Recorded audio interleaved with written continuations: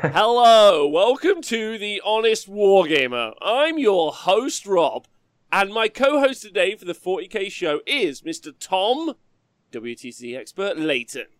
Hey, Tom. It's true. Hey, I'm retiring in just over a month. More on that in a moment. I'm going to ask you how you are. Big shout out to everyone who joined us live, like Full Greamer, who's just resubscribed for 38 months. Thank you, Full Greamer.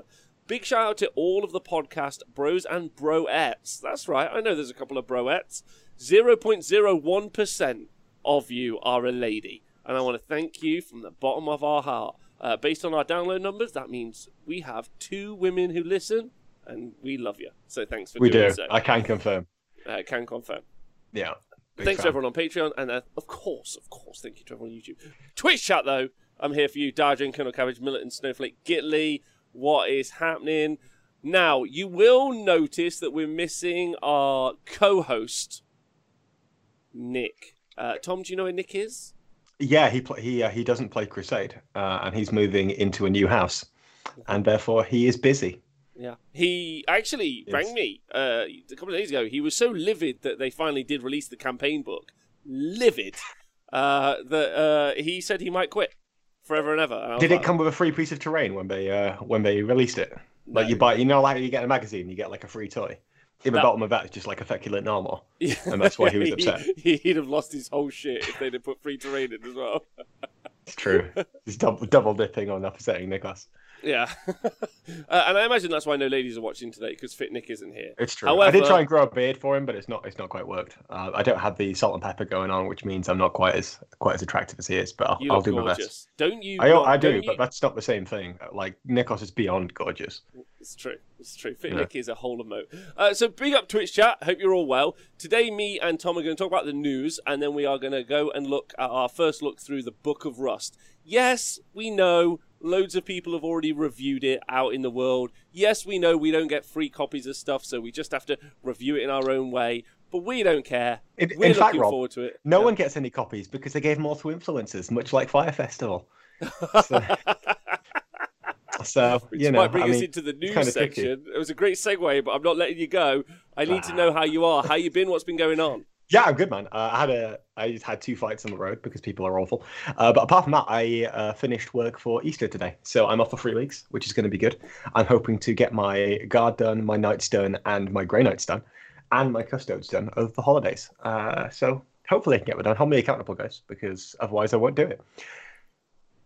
Well, that's very, very exciting. As I was telling you off air, I'm going to ask you about some hobby you may have done. I'm happy you finished school. For a few weeks. I have just printed out the first 3-story WTC compliant piece of Tyrannid terrain. 3-story piece of Tyrannid terrain. So very happy about that. It looks muchos lovely. And so if you guys are keeping track, I think it's going to take me about another week to finish off a board of Tyrannid terrain. And then I'm going to be moving on to... Tom, you get to choose. Shall I do the Craft World or the Jukari terrain next? Do the Craft World terrain, please. Thank you. Okay, it is L-shaped. It is L-shaped. Nick, I'll put some pictures up at some point. I'll send you some pictures, and I'll put some up in our Discord. That's where I'll put them. So it's super fun. So yeah, like it's gonna look quite nice. I'm looking forward to it because it's a 3-story one, and there's also some 2-story ones. But once you've done the first one, it's super boring because you're like, oh, that looks amazing, and then you're like, okay, I'll let the printers go for like the next 5 days doing the other 3 or whatever the fuck they've got to do. But really excited about that. Necron board printed and done, ready to be painted, and then Craft World. So before I get to Imperium, I should have Necron, Tyrannid, Craft World, Jukari, and then so they're all going to be done before I have to get to an Imperium board, which I'm quite excited about. There's also a Tau board as well. Not 100% certain how I feel about the actual sculpts, but the actual designs, they're from, I don't know if Hawkeye's in the chat, they're from Sacras Munda on My Mini Factory. I'll try and find the link for you later. But amazing. The designs are just 11 out of 10, so really happy about that. I'll happily receive unsolicited terrain pics. Does that make it a solicited terrain pic then, if you've asked for the unsolicited ones? Yeah. I feel like there's a problem here. Yeah, the board tour stream is going to happen when they're all painted. I'm going to make a series of videos of each of the boards when they're painted up. I know that sounds super lame, but I'm really excited about it, to be honest. And then my other bit of hobby news, Nick, is sorry, Tom, is I painted up. It's like my nan. She always got used to my name wrong. You painted up your nan? No, no. I cleaned out an airbrush yesterday for the first time. You did? Yeah. I saw the results. It was looking pretty good. So looking forward to do some airbrushing on some terrain and trying to make some sweet-ass terrain. So that's my hobby. Have you got any hobby done this week, or are you playing any games? I painted some more of my Sentinels. They're almost done. I just need to do the plasma cannons. But I always get kind of... I don't know about you guys, but I always kind of get a little bit... Not nervous, but apprehensive about painting weapons, right? Because it feels like there's not really a color scheme for them. So I'm just kind of like, well, maybe I'll do this bit brass. And it feels like you're mixing and matching a bit, especially on like a unit where you've only got like 2 of them. And so you just kind of experiment with both, and then you don't have to do them uniform across the board. You know what I mean? Yeah. Apart from that, we started our scrims with Scotland. I'm not going to talk about any... I'll talk about one result because we only had one come in. We had our Grey Knights play against Innis's Tyranids, and he underestimated the power of the Macarons and all his characters. And that started badly. But it was a great learning experience. Was your Grey Knight player your first defender? No. It was later on in the pairings. I can't remember exactly where it was because the pairings happened over a week ago now. But it was... The purpose of these is obviously to practice, and as no one really plays Tyranids in our team, it was really, really useful for him to get that experience. And me telling you they move 54 inches and a Macaron jumping across the board and eating all of your characters is a different learning experience altogether. You'll definitely remember that now. So it definitely will remember that. Yeah. As far as I was concerned, perfect game because you've remembered something, you've learned something, and you're going to take that away with you. That's going really, really well. I played a game in the Scottish League as well. I played a Knights in Retrieval Mission. I can't push on you. Great. So it just comes back to secondaries, which was... It was whatever, but it was fun. So, yeah, I've had a decent week in hobby. Just not got too much painted, so... Well, can we talk about the big news now? Because this is Tom. This is all you. What's your big news, really? Come on. You played a lot of 40k on TTS, but so I've played. Let me just get my Steam library up so I can tell you exactly what I've done. So I have played over the last year since lockdown started. So we can measure this in a year. I've played 168 hours, 0.2 of Tabletop Simulator, and that's the only way I can play 40k. Over the same period of time, I've played 206 hours, 0.1, of the original 2004 Rome Total War. If you've been following my Twitter feed, you will have seen the expedition of my faction leader, Parthia, who was spawned with the name Arses. He has been rampaging through Scythia and Turkey. And after he died, I tried to siege Pergamon, which had been taken by the lesbian rebels. Wow. So yeah, I know. Yeah, it's very interesting going on in my Total War. That was a hard one to crack, to be honest. But yeah, today they announced Rome Total War remastered. Right after I finished playing Command and Conquer Red Alert remastered, and Nikos finished playing Warcraft Reforged and hated it. So I played the original again. He did. So I am proper on the hype train. 29th of April, I will be retiring from tabletop wargaming to pursue a career in esports competitive Rome Total War remastered. Oh, never catch on. It'll never catch on. That's what I think. Thanks, Gebs, for resubscribing. I'm not going to relaunch Time Commanders, although I loved that show. That was a great show. I still go back and watch it. Like I was watching a video the other day about Belisarius, a Byzantine general, and I was like, wait a minute, didn't we do a Time Commanders on this? And they did, and it was a Battle of Dara 530. I'm big into. Do you watch Historia Civilis? I watch it occasionally, but it's not one of those channels where I watch everything they upload. You know what I mean? I don't watch everything they upload, but yeah, I think some great, anyway, really, really good stuff. Can you airbrush known oil, painting the drop pods, getting right on my tits? Yeah, I'm sure you can. Yeah. But we don't do that here anymore, ladies and gentlemen, boys and girls. By the way, before we get to that, very quickly, I only just discovered. You know that metal paint I've been using for the last year? I didn't realize it was an airbrush paint. Oh, did you?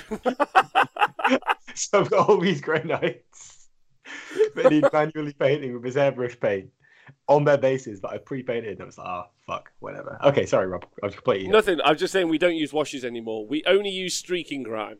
That's all we do. I use don't washes. do anything else ever. That's why I'm very slow to paint my armies, because I don't use streaking grime.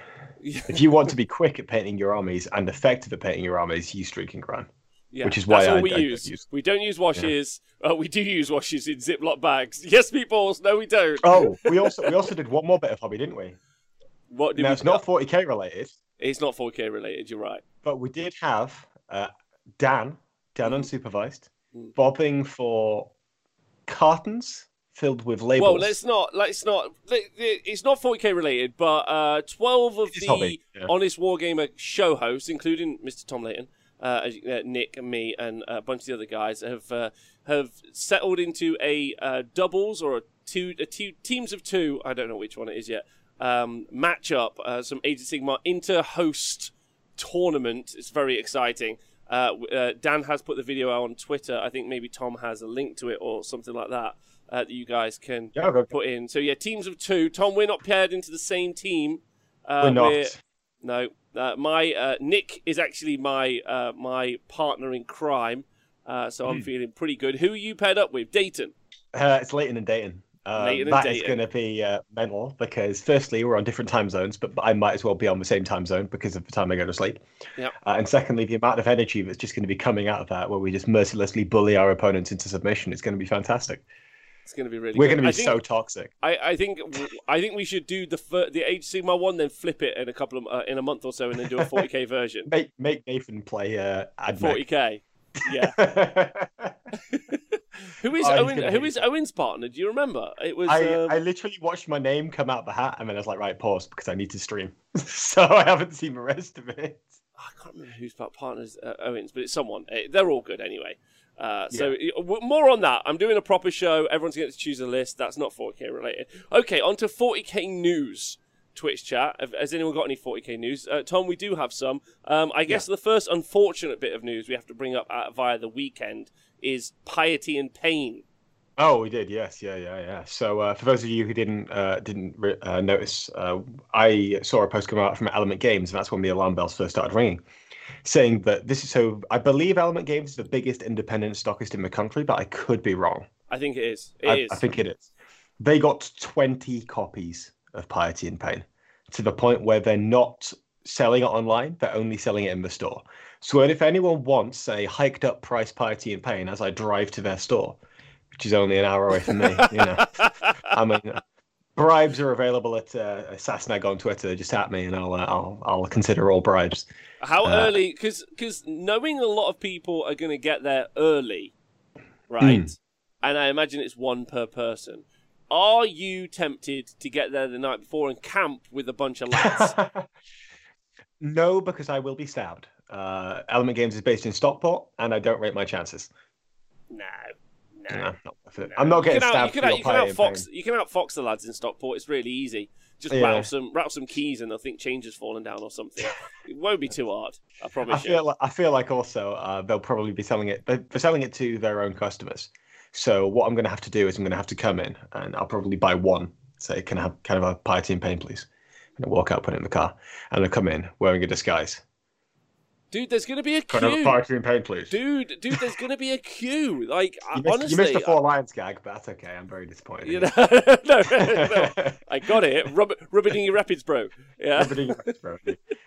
I think it's more serious about how much people are going to want it, that there will be a big queue. Even the combat patrol is sold out. I can't believe that as well, mate. That's so mental. That is. They need to make their own Warhammer village just made of fact. They need to form a ghetto just to produce all these boxes. Because the hot news coming from Nottingham, if I can be everyone around the world on Rob Symes, man on the scene.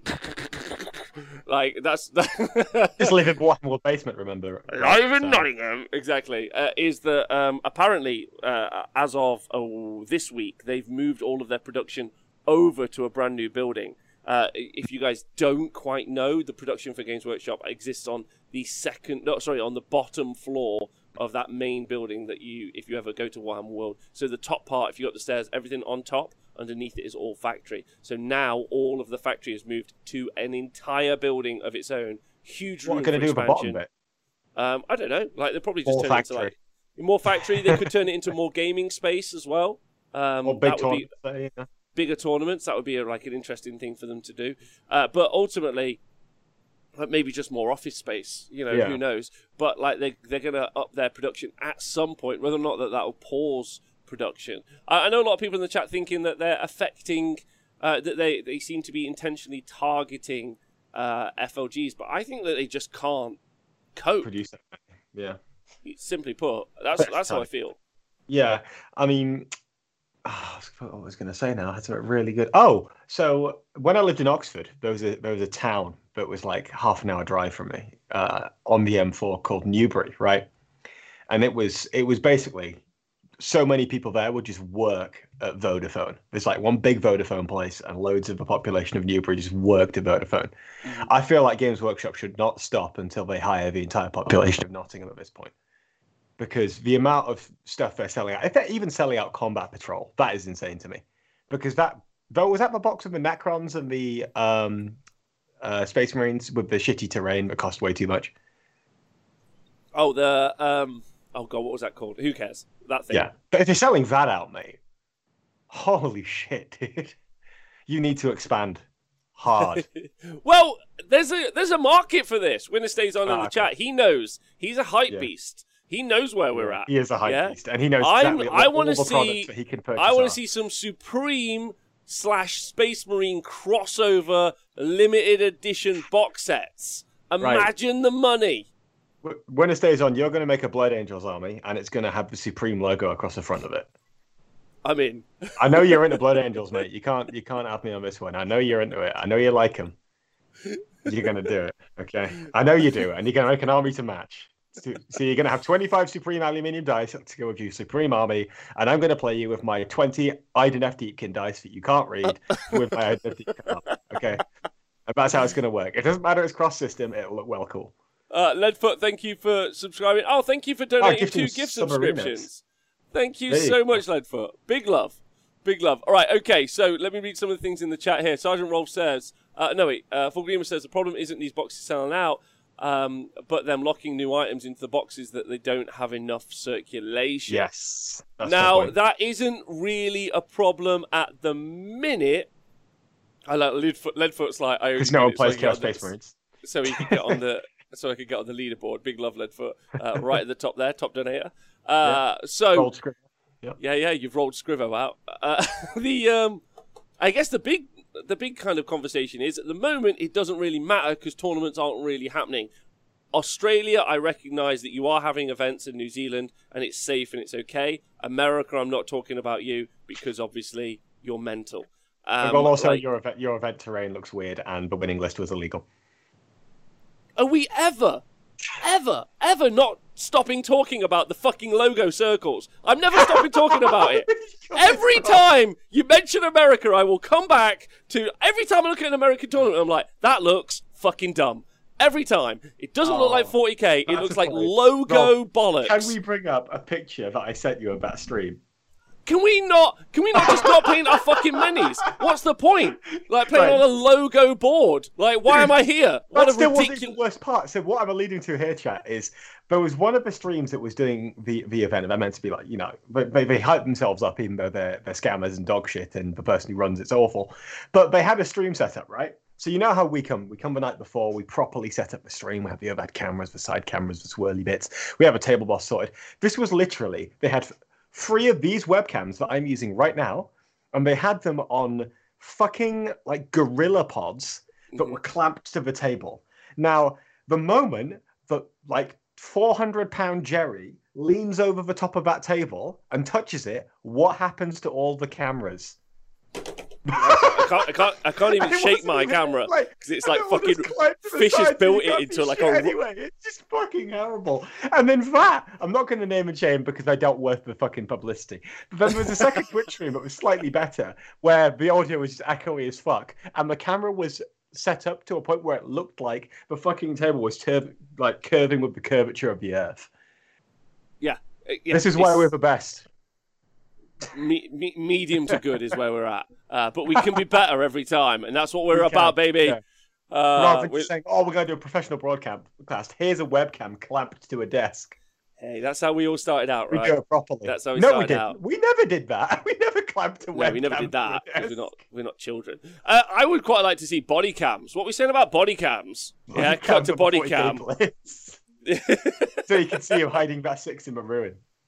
So Winner Stays On asks about the fun that we've got on. Unfortunately, no, we're not shooting a film. That's actually only 2 cameras. Shooting a porn. Yeah, that's 2 cameras. But yeah, that's what the camera fund is for.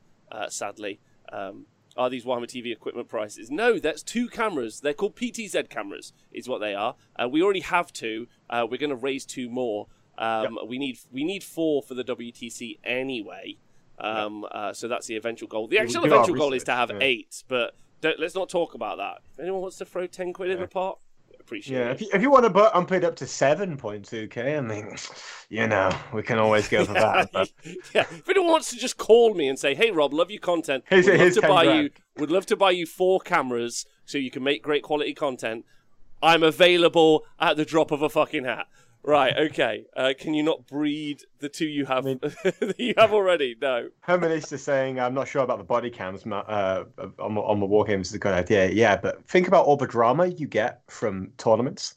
And if you have a camera on each of the players, think of how much more spicy drama and how many more perspectives you're going to get. Ooh, spicy drama. That's beautiful. How we should do a GoFundMe and be like... We're literally just going to make a soap out of 40k.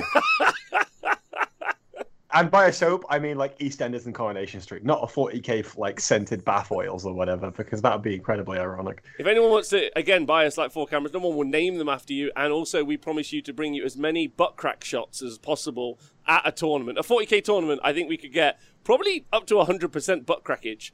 I don't think we can get 100%. We're not Magic the Gathering, but we can probably get up to about 80%. Yeah, we could do really well. Right, no one needs that footage. It's too redacted. Right, okay. Bold talk after what happened at Southport. Yes, I know. Don't forget, Tom, last time we did not last time, but one of the times we did 40k coverage, we broke up a marriage. So... I mean, my shirt still says Homewrecker on the back of it, and I think the marriage is still going, but it was rocky. All right, okay. So the Party in Pain thing is where I think we started this conversation. There's not enough of them. They sold out. They're limited stuff. Like, do you feel that this is going to be over the past year? Sorry, this is kind of my question to you in the Twitch chat. Over the past year, it hasn't really been very relevant. How do you feel now? The relevance of powerful gaming units being locked into special boxes where we might not see. Let's say. Like, you know what the question is. I don't. Which units are locked into Party in Pain that we didn't already have access to? Because you have to think about it for a moment. You have to think about it for a moment. Because I answered a question in the chat. Someone asked what happens in Southport. Basically, in Southport, while we were doing live coverage, we always do our infield reporter. Tom was infield reporter at the time. Unfortunately, one of the players at the Southport event was having an affair with a lady, and they were caught in the background footage because that man's wife was watching live. It was very funny. It was very, very funny. So imagine having an affair and then being like, "Hey, mistress, do you want to come to a 40K camera shot, please? Do you want to come to a 40K event with me? Like, this guy must be so fucking sexy. How is he like that good? You can't even get your wife to go, let alone your mistress." God, that's a little bit far. I was going to make a joke, but I don't think I can say it on air because we're partners now, and therefore we're shills. So we can't say anything about certain garden creatures. So I'm looking at the Party in Pain box now. In it, looks like you get an Immolator, you get a Special Sisters character, you get a squad of Retributors, and then for the Drakari, you get a Lilith Hesprax, you get some Scourges, some Witches, and a Venom. So the Witches, the Venom, and the Scourges you can get independently. The Immolator, I think you can get independently. The Retributors, you definitely can, because I've tried to buy them. And the character, I think, is brand new. So what you're getting new is the 2 characters, effectively, right? You're already seeing a couple of people... I've seen a couple of people just sell the rest of the box parts online and say, I only wanted the characters. Which I think is, I don't know, man. Like, I was looking at buying this and I just decided I'm probably not going to use Lilith. I've got enough characters to paint. I don't know anything about the Sisters characters, so I'm going to hold off. And with Sisters, you can probably convert quite nicely anyway. because there's a lot of stuff you can do. Obviously, the Imperium range is very, very large.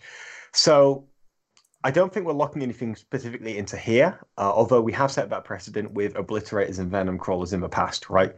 So I think this is more just an interest in the kind of box thing. I don't know if I'm buying this because I want these specific units, although there is always a case about the characters. Look, here's a good example. 1 second. Oh, here we go. This bad boy. Gazgul. Yep. Gazgul. Remember when I was trying to get my hands on him, but I didn't want to buy the whole box because I've got 40 fucking knobs back there and I don't want to buy any more.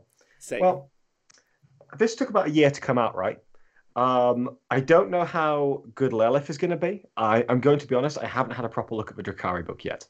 So I can't really comment on that, and I don't know what the sister's character does. So whether or not it's a case of locking powerful units behind the paywall of you've got to get all this stuff as well, I don't quite know. I'm also not a massive fan of the Lilith model anyway. So it's one of those where I don't think it's that important.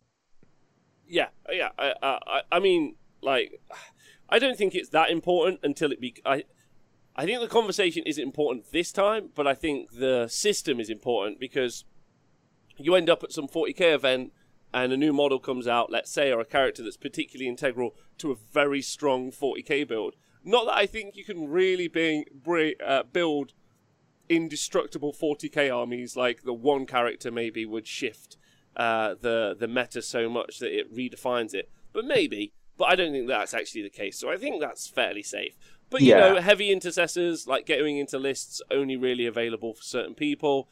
So you can play those at events. That's significant. Not that they necessarily, again, tip the balance. But, you know... There's a potential there. There is a potential there. Yeah. So you're going to have a situation for a while, and maybe for an ongoing while, where we might see more of these box sets or more of these sort of splash releases, and you have tournament haves and have-nots. Yeah, but that's always been an issue, though, right? I think if you're making the argument, I'm not saying you are, by the way, but I think if you are making the argument that, it's harder to get access to these because they're locked behind this and you need a certain amount of money to be able to access that, that's always been an issue in 40k. When the books get released faster, that becomes a problem because you've got to be able to keep up with the matter if that's necessarily what you're interested in. If Forge World units are at the cream of the crop, like, for example, we saw in 8th edition, the Caladius Grav Tank for Custodes. If you are living near Nottingham or you have the means with which to purchase those, including shipping, then, again, you're going to be ahead of the curve. So there's always going to be this case of haves and have-nots based upon your personal situation.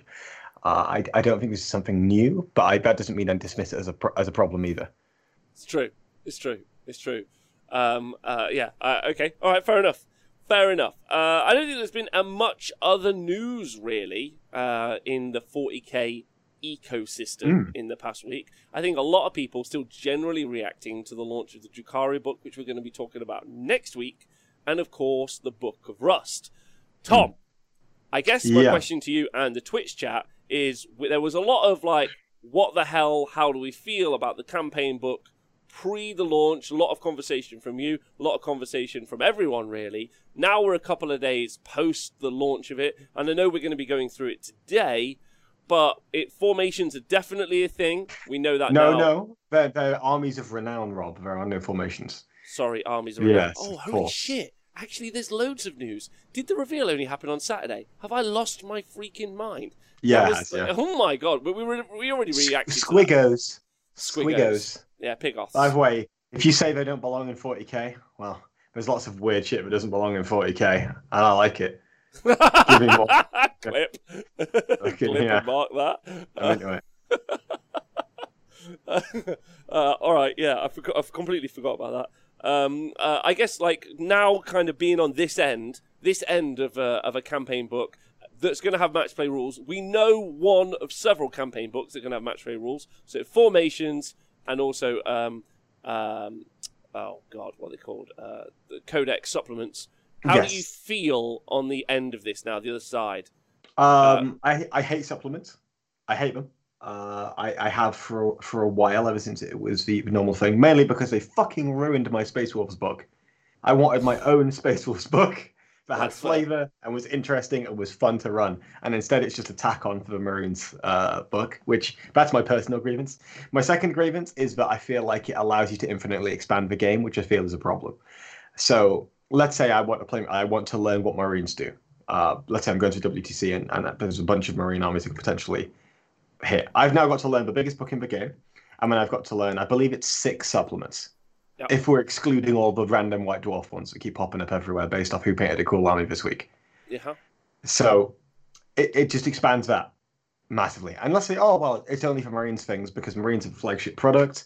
You want to, give people lots of different options of Marines. That's absolutely fine. I get that. And that's why I liked the Space Wars book, because it allowed me to play Marines, but it was fun and interesting and unique. And overpowered, which is my primary reason for liking it. The problem then becomes when you then expand that into all the other factions. And the fact that the Book of Rust has since been released, Wednesday's on 10 supplements for the chapters.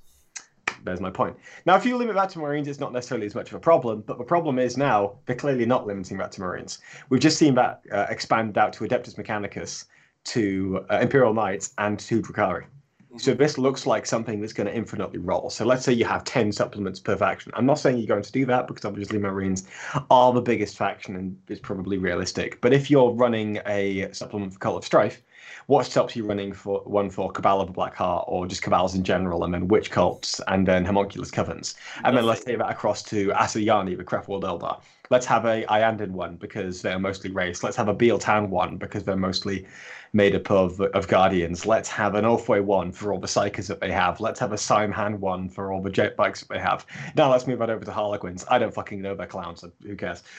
Then let's move it over to Orcs, and they have Bad Moons who have all the teeth. Stars. And maybe you do that with Savage Orcs or whatever they're called now with the Squig Hoppers, right? And you expand all the supplements there. Suddenly you're looking at dozens and dozens of books. And while I think that's cool if you're just playing the game casually and just going down to the club and you're playing cool army versus cool army with your mates, and they're both kind of decent but not overpowered or tournament worthy, I think that's great. But I think it's a problem when you start looking at it competitively, because it's just far, far, far too much. And it means that you're forced to trust your opponent in a game where, let's face it, every fucking big event that comes out of North America is a cheating scandal. we'll leave that to the side. My point is, I struggle. You can't just trust your opponent. It's so hard to do that, which is why I think, and I was talking about this last week, we need to set a standard of where we draw the line competitively. Because I'm not necessarily against all these books, because having more options is never a bad thing as far as I'm concerned. I think the problem is that it creates an environment in competitive play where it is very easy to take advantage of it if you're a bad actor. Okay, loads to unpack there, loads of points. I think. I think bad actors use everything as a bad actor. I think. Oh yeah, I think that's a bit of a boogeyman to hold up. Of course, yeah. I'd push back on that. Okay. The other thing is, so I agree about rules bloat. Yeah, I agree. Yeah, 40K's got a lot of rules in it. I get that. I also think that a couple of things are true as well. Yes, we got 10 Space Marine supplements, but we don't have... There are a whole bunch of codexes that we don't have anymore because Blood Angels isn't its own codex, it's a supplement, right? So... then you lose a lot of flavour, right? I don't know, maybe, but maybe they just shouldn't have had so much flavour, truth be told. Ultimately, I understand that Blood Angels have been Blood Angels for 30 years, and it's an important part of kind of the whole background. Yeah. But going forward for the next 100 years, if they can make Iandan or Metallica or Riser or any of those kind of or Frozen Stars for Harlequins, if they can make any of those sub-factions as famous as... 100%, yeah. As Blood Angels. So I kind of, I would like to see, if I'm honest, each sub-faction get its own supplement. Now, I know that's fucking hell, Rob, that's a lot of stuff. I get it, but I also think for world building, it's fun. Also, it means the game maybe lasts a bit longer. For instance, let's say you get your Mechanicum book now, but next year you get a couple of supplements for your Mechanicum book, and then you get your Harlequin books in October, and then it's not till the year after you get your couple of supplements for Harlequins. And you think, okay, it's given me loads of way to play with my toys. I talked about this earlier today, and I talk about this on the Age of Sigmar show a lot. In my opinion, this is probably the thing I advocate for the most, so I need to make my position clear. Oh, of course. So that whenever I talk about something, it makes sense. I want all of my minis to be as playable, as playable as possible all of the time. basically. Or, and I'd like my minis to be playable in different ways. Do you know what I mean? Like, I want my scatter bikes to be good at shooting, obviously, but maybe there's some sort of build that I can somehow make my scatter bikes do some sort of crazy fucking combat or something.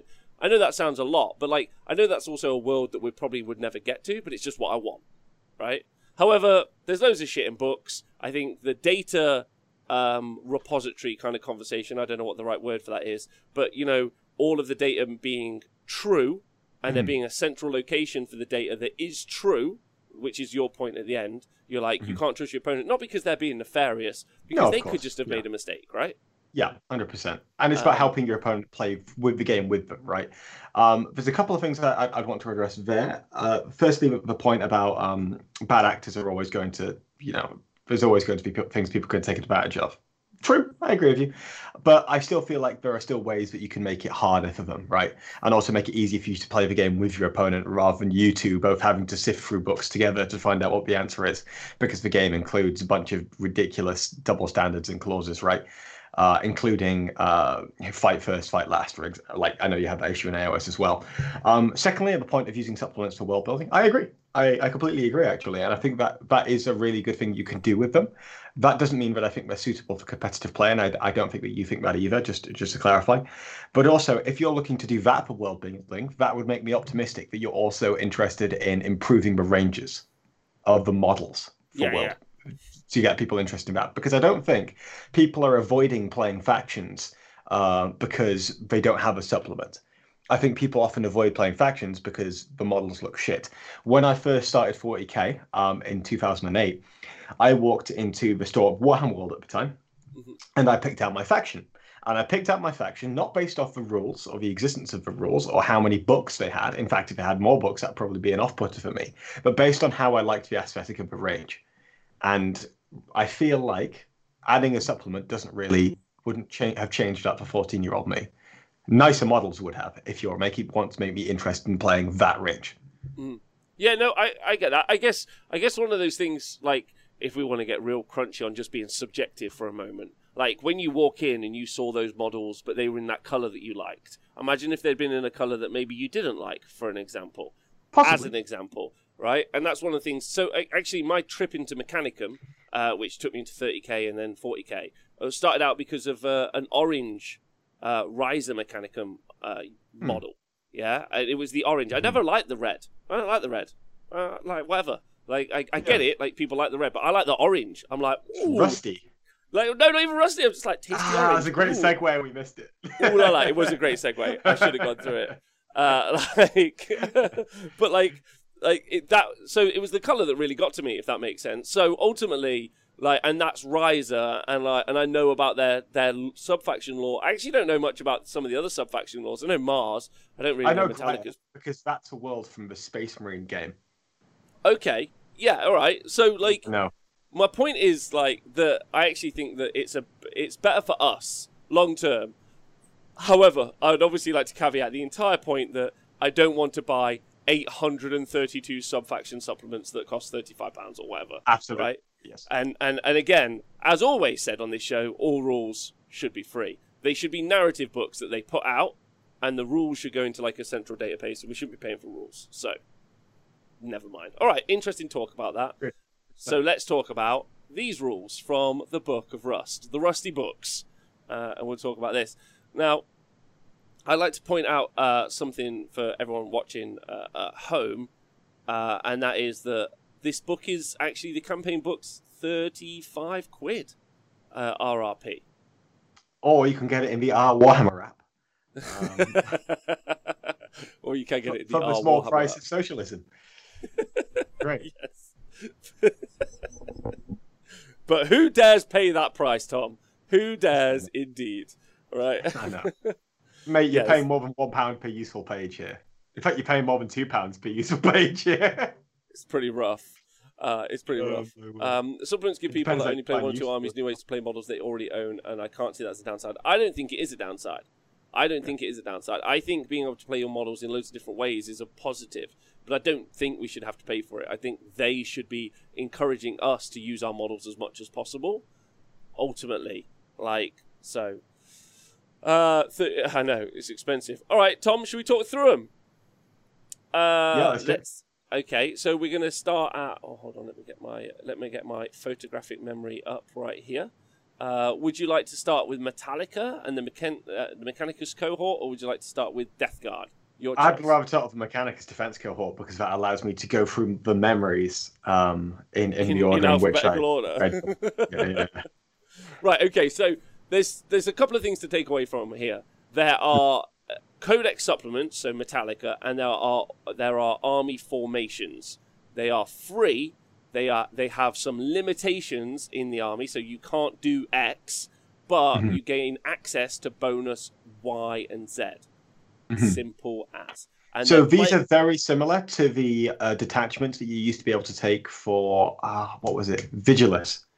So you used to be able to take, like, I remember building a Skyrunner army, so it was like one Farseer and then a bunch of Windrider jet bikes, and then you could spend a CP to make more AP -1 or what have you. So it's very, very similar to that. So if you have an attachment, you can make it this, and then you give it that keyword, and that keyword allows you to use certain things on certain units.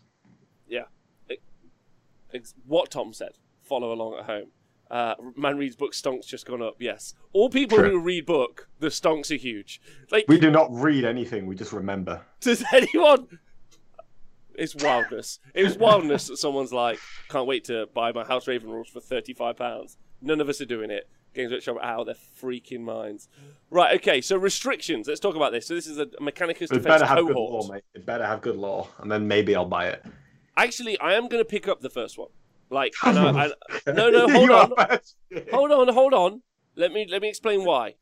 So I did buy the first or second Psychic Awakening. I definitely bought a Psychic Awakening, which was the Orc one. Yeah, because the law was shit, and you reviewed it on the show and called it shit. Yeah, the law was terrible. Like, it was like if I was the manager at that, like if that got submitted to me by the writer, I'd be like, no, you get like I'd be like, formal written warning.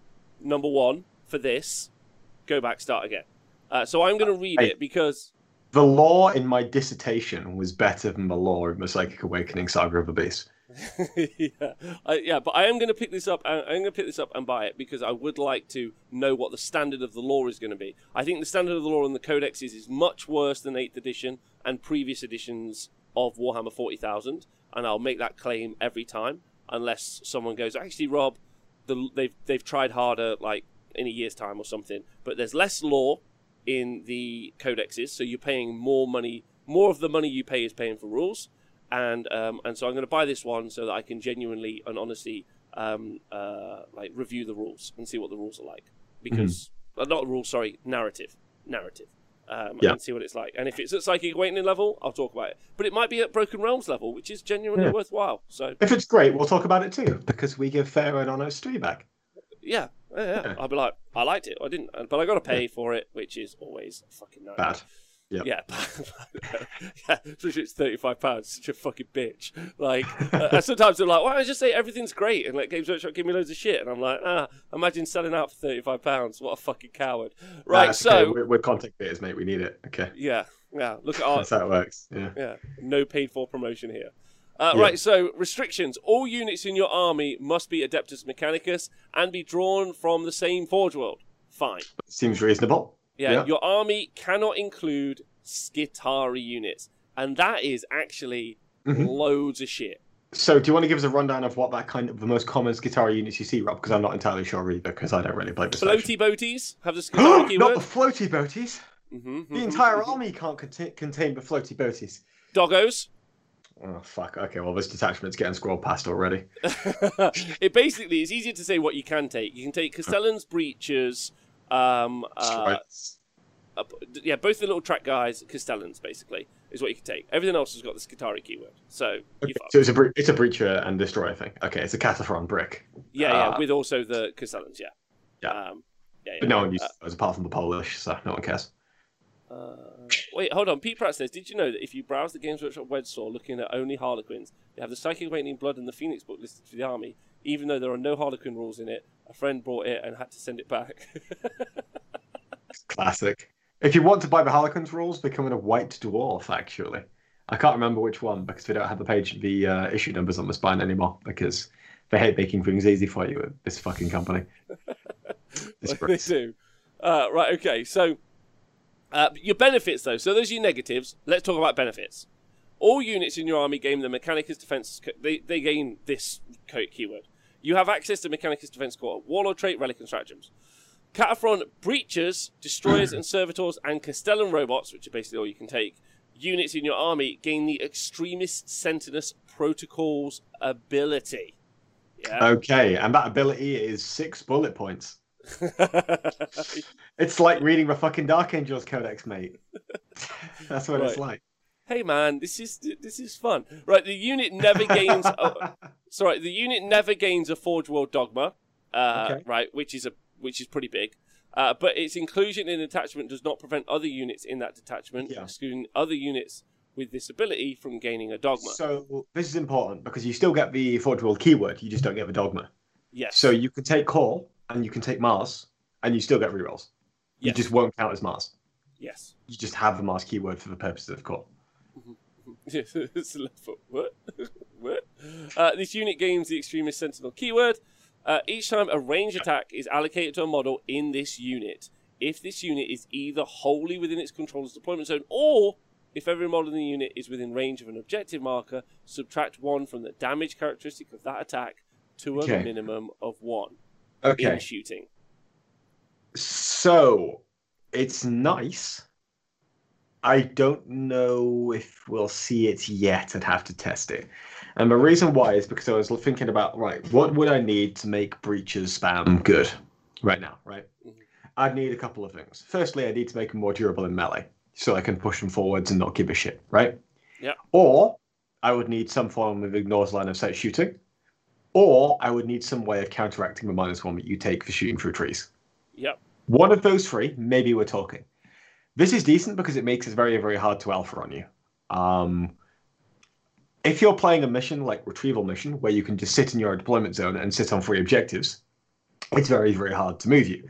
Now, we could see this in WTC play specifically for that reason, in that you could sit back in your deployment zone with this and just say, well, you're not removing me. I'm going to take 6 points out of a 20 this game, and you're not going to do anything about it. And makes it a decent defender, especially when it's picking boards.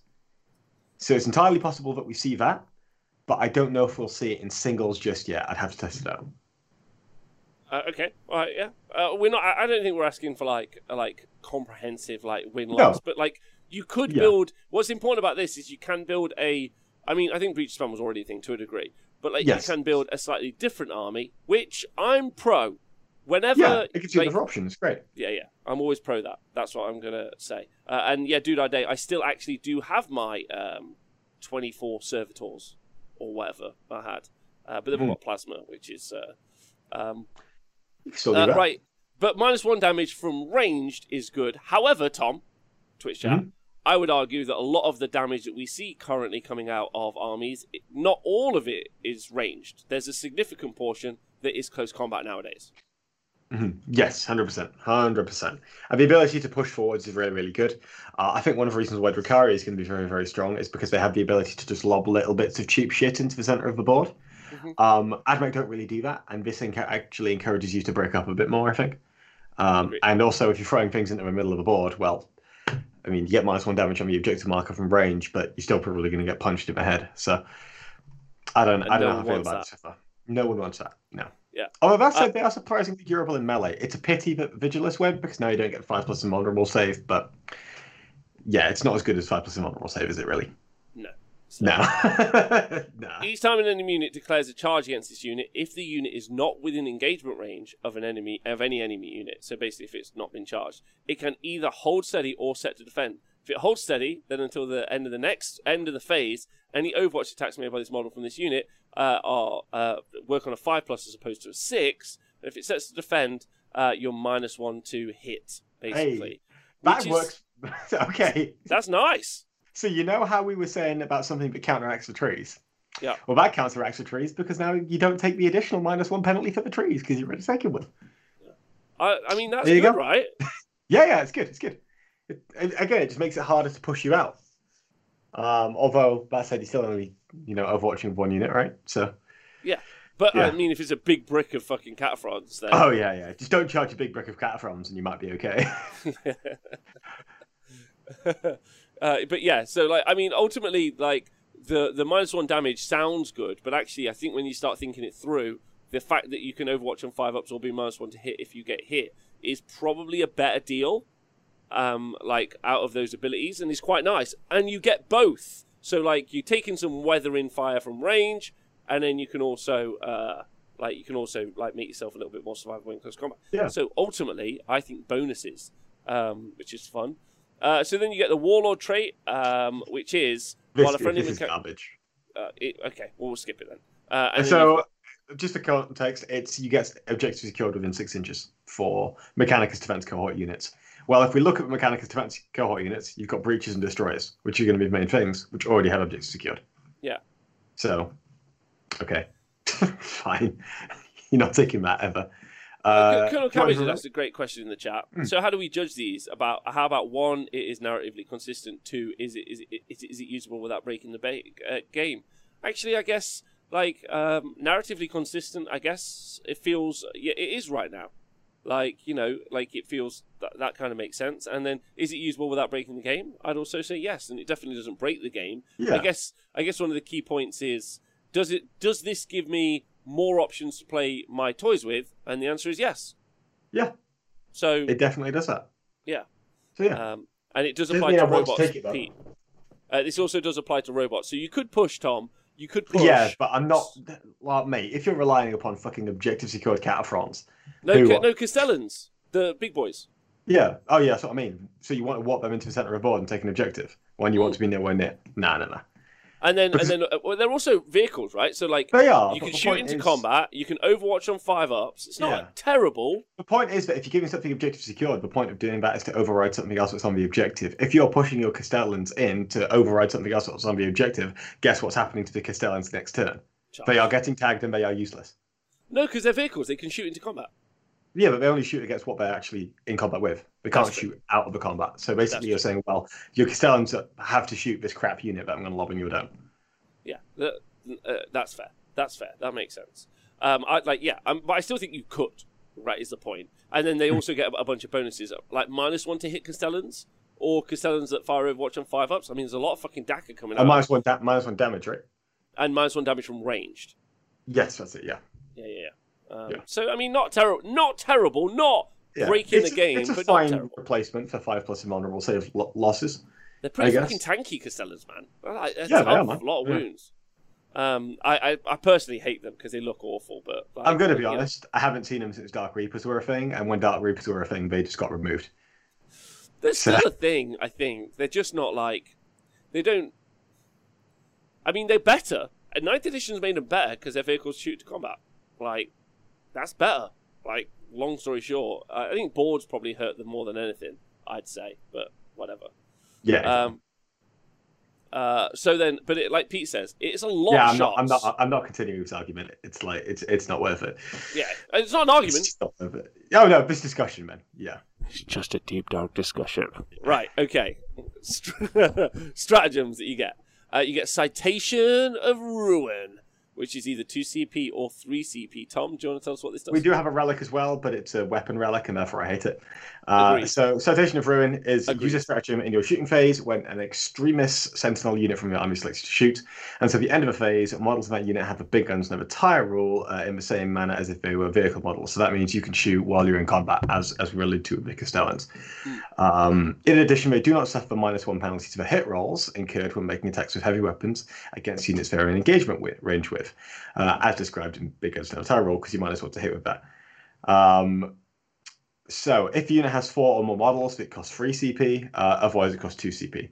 I feel like most of the time you're probably going to end up using this on units with 4 or more models anyway, because if it's slower, you probably spend the 2 CP falling out of combat and then just shooting whatever you had in there anyway, so you have more flexibility with the shots, unless you're absolutely desperate. If you want to clear, then you can spend 2 CP, that's fine, but it's mainly going to be to help you chip away at close combat, right? So yeah, it's just one of those things that makes you really, really hard to charge. I think this is actually better for you than the 5+ Overwatch, because for 5+ Overwatch you can manipulate, right? With this you really can't. You're just going to get blapped next turn, and you're still going to have full efficiency in shots. The thing that's going to stop you from getting efficiency in shots is terrain. And so you're still able to control where they move, because if you charge, then if you fall out, you're not going to be able to shoot.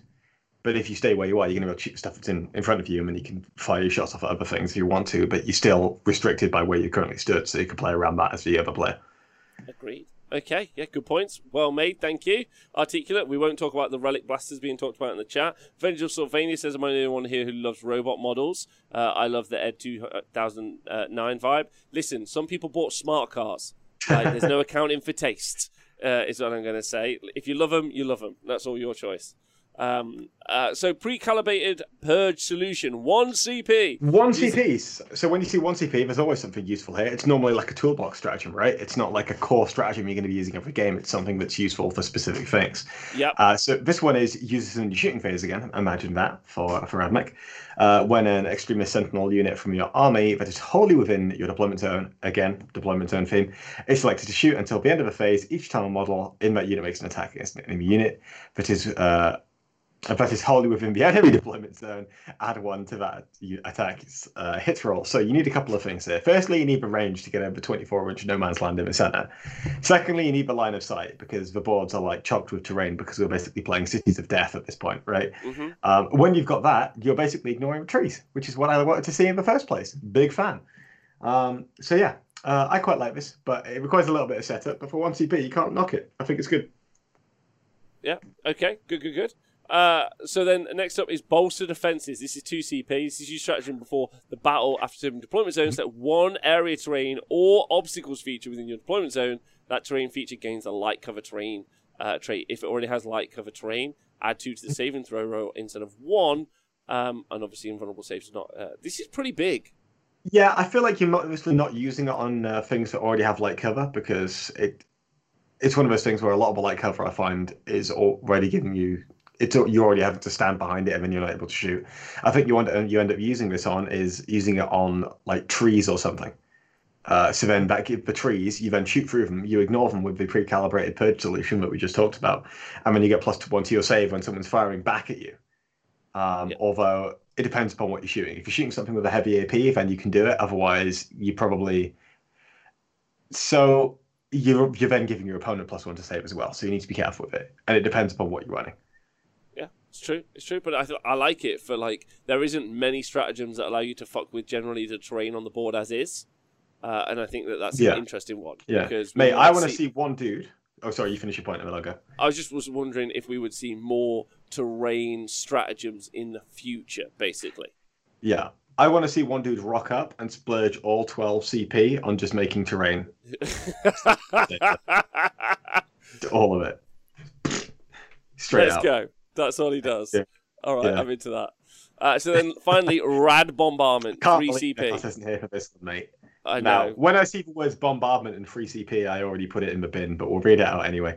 So you use this stratagem in your command phase if a Mechanicus Defense Cohort Warlord, that's a mouthful, from your army is on the battlefield. Select 1 point of the battlefild and place a marker on that point. At the start of your next command phase, so your opponent has a turn to get out of the way. How good.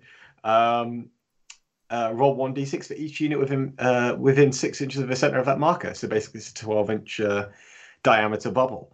Roll 1d6 for each unit within center, blah, blah, blah. Subtracting 1 if that's a character. On a 4 to 5, they suffer D3 mortal wounds. On a 6, they suffer and on a 6+, that's the unit suffers D3 mortal wounds at the end of the what? On a 4 to 5, that unit suffers D3 mortal wounds. And on a 6+, that unit suffers D3 mortal wounds. And until the end of the turn, we subtract 1 from a toughness characteristic. So you can't rely on this to ever remove the toughness characteristic. So it's effectively if you stand here, you will take D3 mortal wounds 50% of the time. Mm-hmm. I will just tank the D3 mortal wounds. Yeah. This is fucking terrible. Yeah. It's a thing. Like, if you're in the right situation, you end up being able to, like, smash some mortal wounds in a bubble. Not bad. Yeah, but it's not even a smash. It's next turn. So you say it, and then next turn, your opponent, then you roll. Yeah, I guess so. So it's not even so your opponent has a turn to get out of the way if they even really care. It's true. Maybe it's useful for, like, hitting a back objective, like, that you've got some dudes on. Yeah. Maybe. Yeah. The only time I've ever used all bombardment is to kill tower drones. But then if the tower drones have a turn to get out of the way, Well, we are in trouble. All right, okay. So that's overall. That's the first supplement of 9th edition we've actually had a look at. That's the first Army of Renown. Sorry, the supplement is a different thing. Sorry, it's the first Army of Renown. How renowned do you think it's going to be? I think it's decent. I think there's a lot of things in here, and I don't think it's necessarily something that you. What do you lose if you take this? You lose the dogmas, right? So Grya, you don't take for a dogma anyway. You take that for a 4+ deny. Mars, I don't think you take that for dogma anyway, but I could be wrong. You take that for call rerolls. And Styges, you do take that for dogma, but is this better than Styges? Possibly, it could be, since they changed Styges. I think it is actually. Yeah, but at least so I think based on Colonel Cabbage's question earlier, I think it allows you to play your toys in a different way, and so it's a win for me. So win. All right, next up, Metallica. The Codex Supplement Metallica. So this is a supplement, a first. Yeah. Wait, is this the first non-Space Marine supplement as well? There was one for Iandan a couple of years ago in 7th. Okay, but since the Great Reset of 8th edition and then 9th edition, we haven't had any supplements. I don't think for anything other than the Space Marine. Yeah, I think you're right. So I mean, that's pretty like a big deal, right? Farsight apparently maybe had one, but was that in 7th? Farsight Enclaves? No. Oh no, that was Psychic Awakening. That's Psychic Awakening. I don't not really counting all those because they're all kind of expansions. Whatever. It's fine. Anyway, whatever. I mean, this is honestly probably the thing I'm most excited about for this expansion book. Like, it's cool. Like, you know, like if you're like a Rusty Boy fan, you're like, this is fun. Like, I'm gonna fuck with like Metallica and be this guy. Like, it's cool. Like, because you know. Some people hardline Space Marines and I vibe that. Like, if that's your energy, I get it. But if you turn it up and you're like a hard boy, like little weird robot men, yeah, you're getting that same love. So I kind of am into it. I'm just gonna say, so I'm excited about this. Okay. So the Codex for Metallica, you get Warlord traits. So you've got three to choose from only. You do by the looks of it, but they could be good, Rob. You only need one broken Warlord trait to make a good tree. Or to make an entire army work. Let's be honest. That's true. Right, so you got Master Annihilator. In your command phase, select one friendly metallic unit within 6 inches of the Warlord. Until the start of your next command phase, add 6 inches to the range characteristic and +1 to the strength characteristic for all radium weapons models in that unit are equipped with. For purposes, raw radium weapons are any weapons whose profile includes radium, blah, blah, blah, pistols, radium carbines, etc., and any relics. This is not cumulative with other rules that increase a weapon's range. Of course, talking about Big Fat Floaty Boy, who gives + to your range as well. So just a flat 6 inches. That's not bad.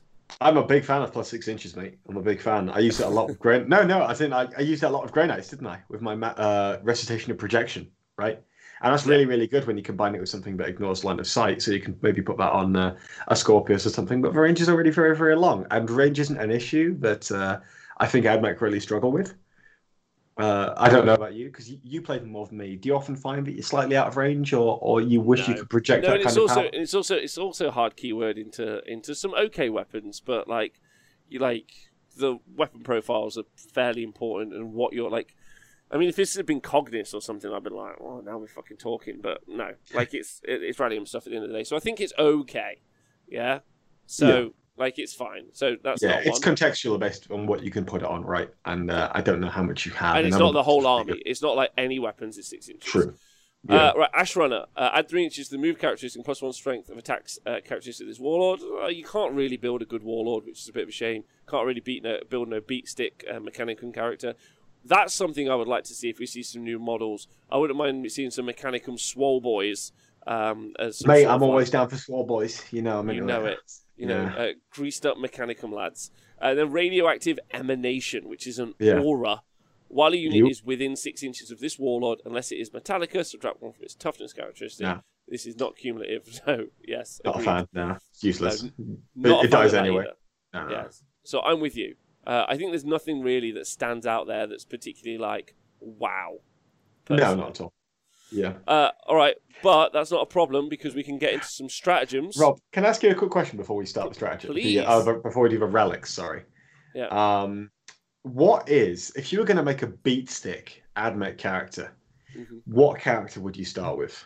Well, I mean, there's literally like 3. Yeah, I know. I know, but that's the problem. Just the main one. So just like a tech priest, right? Yeah. So you could put an Ash Runner on it, right? +1 strength and attacks, +3-inch movements. You running forward, okay? Like some big, like, centipede thing, right? Yeah. Then in relics, I'm going to ignore the Omni Sterilizer because although it has a funny name, it's also a weapon, and therefore I ignore it. You could also put on it the Bionics of Veneration, okay? Yeah. So as well as going an extra 3 inches, mate, and having a +1 to your strength and attacks, you could have a 4+ invulnerable save, and take -1 to be hit by enemy units within 3 inches. You do heal D3 a turn, actually. You do. Pretty good. That's pretty good. Like, but I mean, you'll be dead. But it's like, whatever. Like, right, I'm trying to make an AdMech version of the dildo bike for custodians that refuses to die. I want to see how shit it is, but I want them to try. It's not about succeeding; it's about the effort put in. Okay, that'd be a fun show between codexes. You know, just like taking, like trying to make like the most boss characters, like build smash captains for each faction. And then every week we should make them fight, and when we have one champion at the end, I'm in. Let's do it. That's a show. Yeah, we need to let Nick know now. Yeah, Nick actually already knows somehow. He already knew what we were planning. So stratagems. Check to see if it's returned to the chat again because he was in here earlier, the cheeky bastard. Was he? No, he hasn't. Yeah. He's still gone. He's still gone. Right. So hopefully stratagems will bring this army back together, or the supplement, because nothing so far. So stratagems, you've got the rad saturation, which is 2 CP. Use the stratagem at the start of any phase. Select 1 Metallica Skitari Vanguard unit in your army until the end of the phase. Hey, look, it's the same units. Rad saturation. No, it's the rad saturation ability to 6 inches. Which no, is what the I'm saying toughness. is, it's the other. What I'm saying is the Warlord trait allowed you to increase the range of rad stratagem weapons by 6 inches. Yeah. This is literally the same thing. No. Rad, no. That does to your rad weapons. Sorry, yeah. Rad saturation is a minus toughness. I am a moron if you did not read this properly. That's okay. That's okay. Yeah. So which is fine. There's a lot of ways to lower toughness in this army, which it's a new Games Workshop are like, we should lower the fucking toughness. It's like, well, yes. Also, strike last. Thought about that. Are you reading rad over saturation 2 CP? Yeah. Use a stratagem at the start of any phase, like 1 Metallica Skitari Vanguard unit in your army until the end of the phase. Increase the range of that unit's rad saturation ability to 6. Oh, that's -1 toughness. Okay, I get you. Yeah.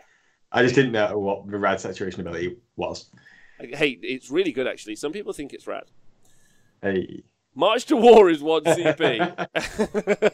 March to War is 1 CP, and it's use the stratagem in your movement phase when a Metallica unit from your army advances. Your boss character's going fast, mate.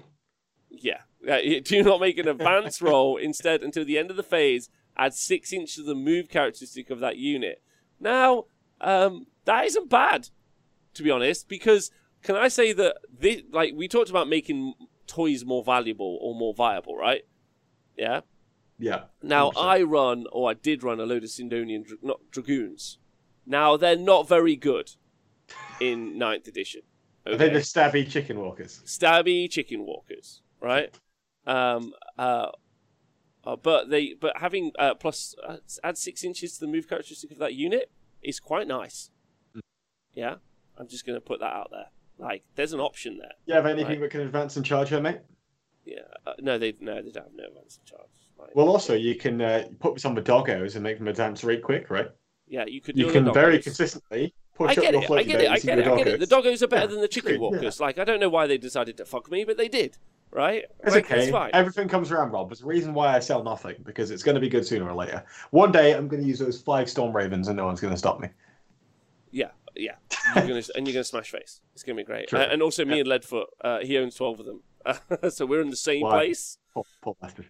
However, it gives us more options, right? Which is nice. Making everything faster. So that's a good stratagem. March to War, good stratagem. Purity of the Machine, 1 CP or 2 CP.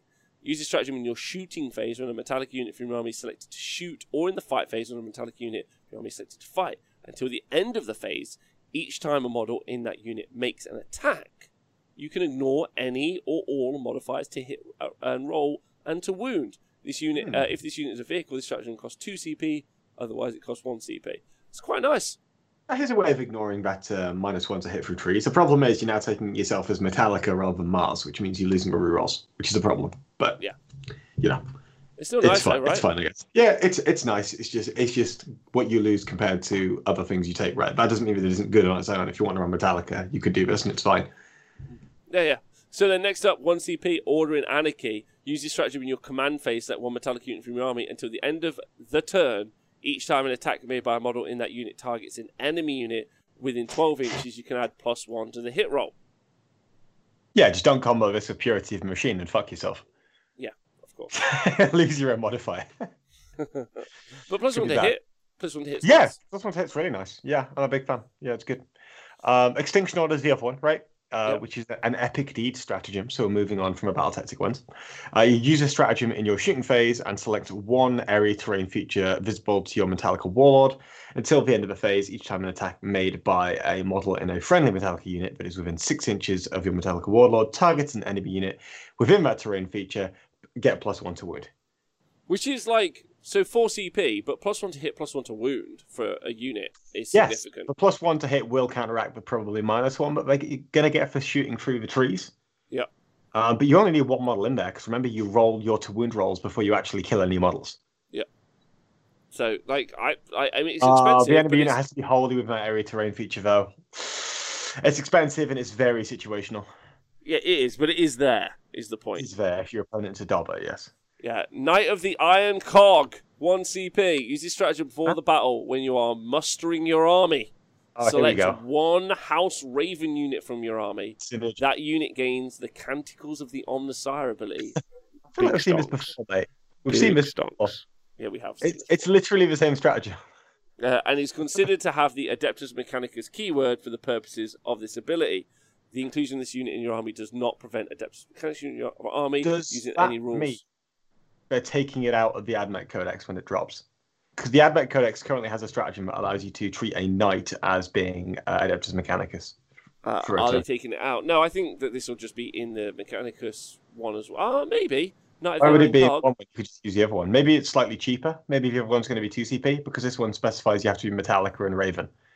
Yeah. Whereas the Admech one is literally everything. Or maybe they'll have like Riser will be Riser and another of the Knight households. Does that make sense? Yeah.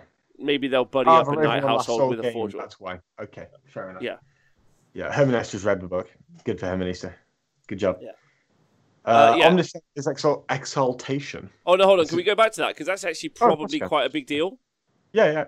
Because you basically you have to pay 1 CP at the moment per turn to affect a knight by the Canticles. So if I want Canticles to affect my knight, I have to pay 1 CP. So basically it's gone from the cost of 5 CP to the cost of 1 CP. So really it's like a net gain. And it's not something you have to remember or anything like that, which is genuinely really, really good. Like, very strong. And putting a knight in your army is, we talked about making like a big smash character running up the board. Man, that's what a knight can be, if you really want it to be. Do you know what I mean? I don't think maybe putting knights inside your mechanical forces is the pro move at the moment. But it's still there, right? Yeah, and maybe if you're taking 1 big knight and you want to get value by getting Canticles on it for the entire game, House Raven's a one to go for, because it's historically, we've known that 1 big House Raven knight has been quite effective. Not necessarily recently, but it has been a thing in the past where if you want to go for that 1 big knight, that is the direction you go in, right? I don't know how much value you get out of it, just because as you change your Canticles, a lot of the time it doesn't really benefit the knight.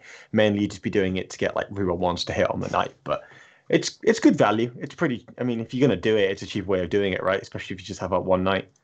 Yeah.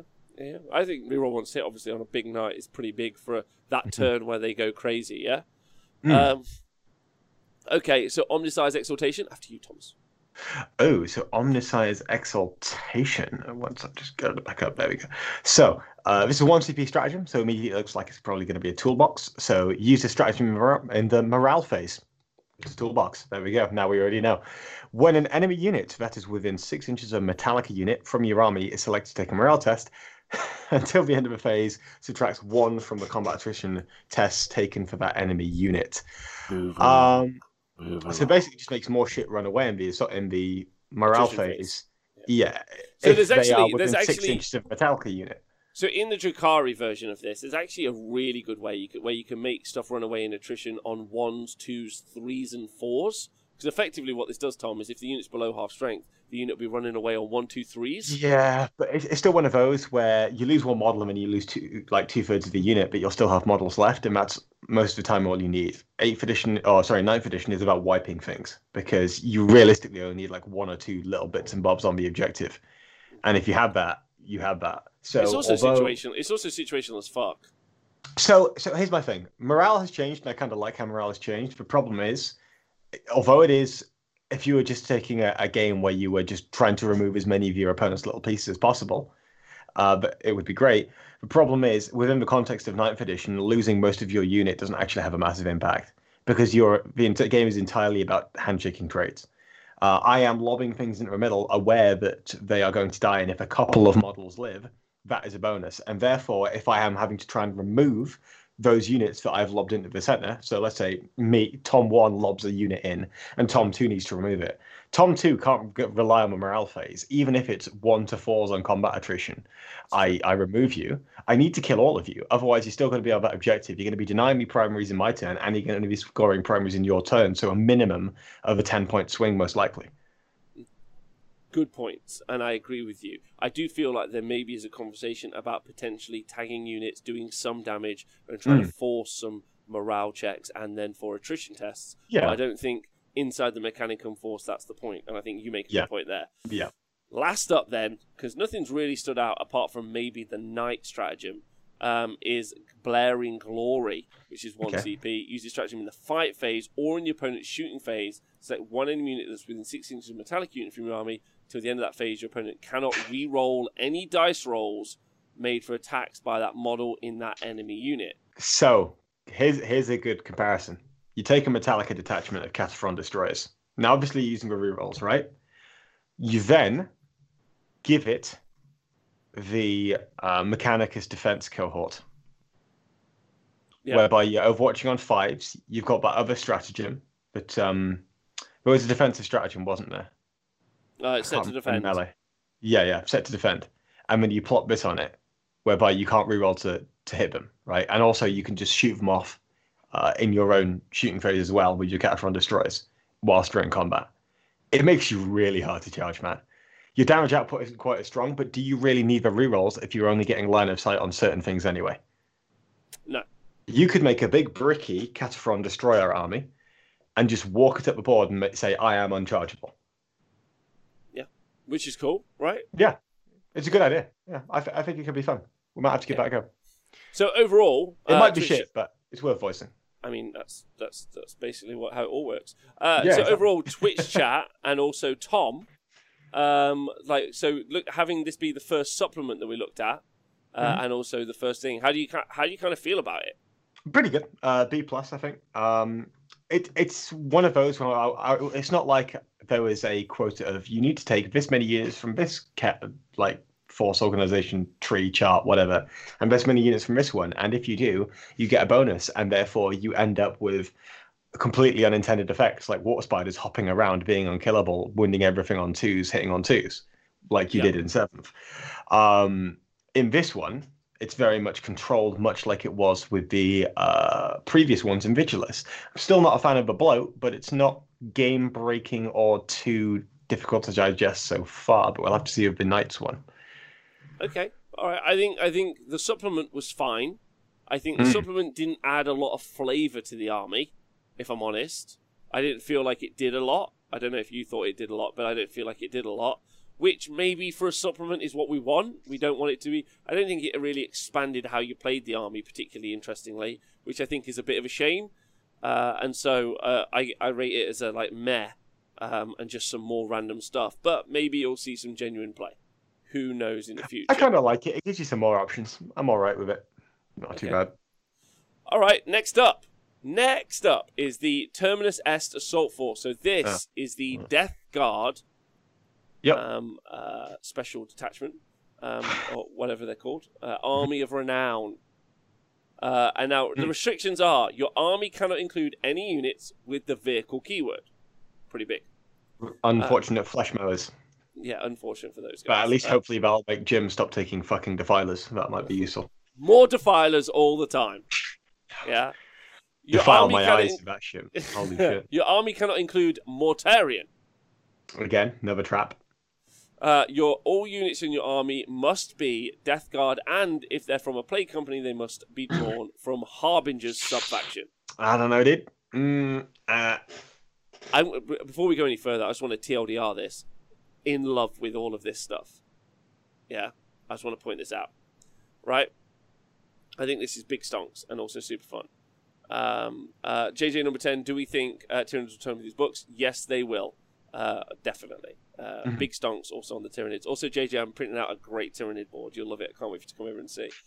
Right, so then you've got to go from Harbingers, and I'm vibe on Harbingers, Tom. I know, Not that anyone takes it, but it's cool. And if your army includes Typhus, why wouldn't it? He's so hyper efficient. Because you can't legally include him in the army. That's why it wouldn't. Yeah, but we will. And then if Typhus is your warlord, he gains the Harbinger of Death warlord trait in addition to any other warlord trait he knows. So an additional warlord trait on top of Typhus, again, like versus his, like in addition to his other one. So big stonks there because you're already running Harbingers. Here's a way to make Harbingers maybe better or different at least. Benefits though, all units in your army gain the Terminus S Assault Force word. You have access to the Terminus S Assault Force warlord traits, blah, blah, blah. Death Guard Psychers can do the Festus Discipline, and units in your army gain the Outbreak Assault ability described below. So there's already a problem with this in that because you have to take Harbingers, I'm not saying Harbingers are bad, but the typical Death Guard build at the minute is you take 2 bricks that are based around the Mortarian's Animal Stratagem and the Noxious Blightbringer. And what that effectively means is, I won't go into the details, but you basically take 2 little bricks, walk kind of down the sides, off-center of the board, and they're basically unchargeable. If you're taking an army of Harbingers, you are reducing that down to 1 brick, which completely invalidates the entire identity of the army, and it makes it harder for you to push the corners. So it basically means you have to run an entirely different build if you're going to make it work competitively. Yeah, but you can try and build something, which was... You can, not saying you can't, yeah. Right, okay, so let's talk about the benefits. We talked about that. So the Outbreak Assault ability, when placing Terminus S Assault Force units into a strategic reserve, do not use the table in the Warhammer 40,000 core book to determine how many command points it costs. Instead, the command points required to place an Assault Force unit in strategic reserve are shown in the table below. Yeah? It costs more. It costs more. That's a benefit, apparently. Apparently that's a benefit. However, if basically a Bubonica starter's unit placed into strategic reserves in the reinforcement step, one of your movement phases, instead of running from the table edge, basically it can deep strike. So instead of doing it as we know, you can deep strike it. So it does give you an option to deep strike Plague Marines. Yes, yeah, and basically. Possessed, the chat is going for, yeah. And which is cool. Possessed, I guess. Yes. So that's one. Now, I guess that's okay, but really people are already very narratively painting a lot of Death Shroud Terminators who obviously have a teleport. Already deep striking, yeah. Already deep striking. Yeah. But it is something unique you can do. The Death Shroud Terminators are built for the list that I previously alluded to, whereas a lot of the stuff I think people could be building right now would work with this specifically, right? But Death Shrouds aren't necessarily for an army like this. No. But so it allows you to kind of do that, and then maybe have, I don't know, you could have some deep striking Plague Marines, and they're fairly scary. Like making the charge is going to be the tough part, but they're tanky, right? It allows you to drop Plague Marines down and then drop a character with them as well. Because like they'll have so you can also drop characters, which is I guess something. So if you wanted to drop, I don't know, a Plague Surgeon or a Fight Last guy next to your Death Shroud, this gives you the option to do that. So then you can drop them down. If you don't make the charge, you're like, cool, I'm on this part of the board, but then it's hard to cover the board anyway. Right. So the Warlord trait, the Harbinger of Death. That's a good name. Yep. It's a good one. I mean, I feel like sometimes they shoot their load. They're like, you're not going to give that to anyone else now in the whole game. Yeah. While an I think enemy the Nightbringer has something like that, no? But that's is okay. it's called Harbinger of Death as well. Probably, yeah. Necrons that have very creative names. Well, anyway, so while an enemy model with a leadership characteristic of 7 or less is within 3 inches of this warlord, the model's unit cannot make use of the objective secured or any similar abilities. Wait a minute. So if I have a unit of dudes that are leadership 7 and then the sergeant is leadership 8, so long as there's some dude in there with leadership 7, my entire unit loses objective secured. While an enemy model with a leadership characteristic of 7. Well, because the whole unit. unit counts as having leadership 8 because of the sergeant. Or does it? Or do you not just take the leadership test on the sergeant? Good argument. To be FAQ'd. Chat, go. Chat, go. Find out for us. Right. The model cannot perform any actions. It's okay, Scramblers was already fucked. Carry on. But still, the model unit cannot make use of objectives secured. I think is actually pretty key. So, interesting.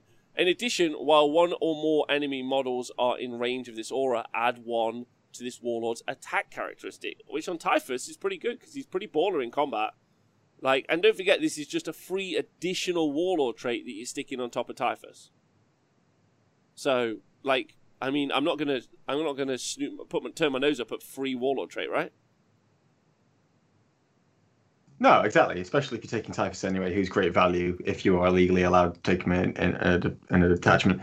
I was just typing something to the chat, basically asking if the entire unit counts as the leadership of the sergeant for the purposes of morale checks, or if it counts as it permanently for the entire phase.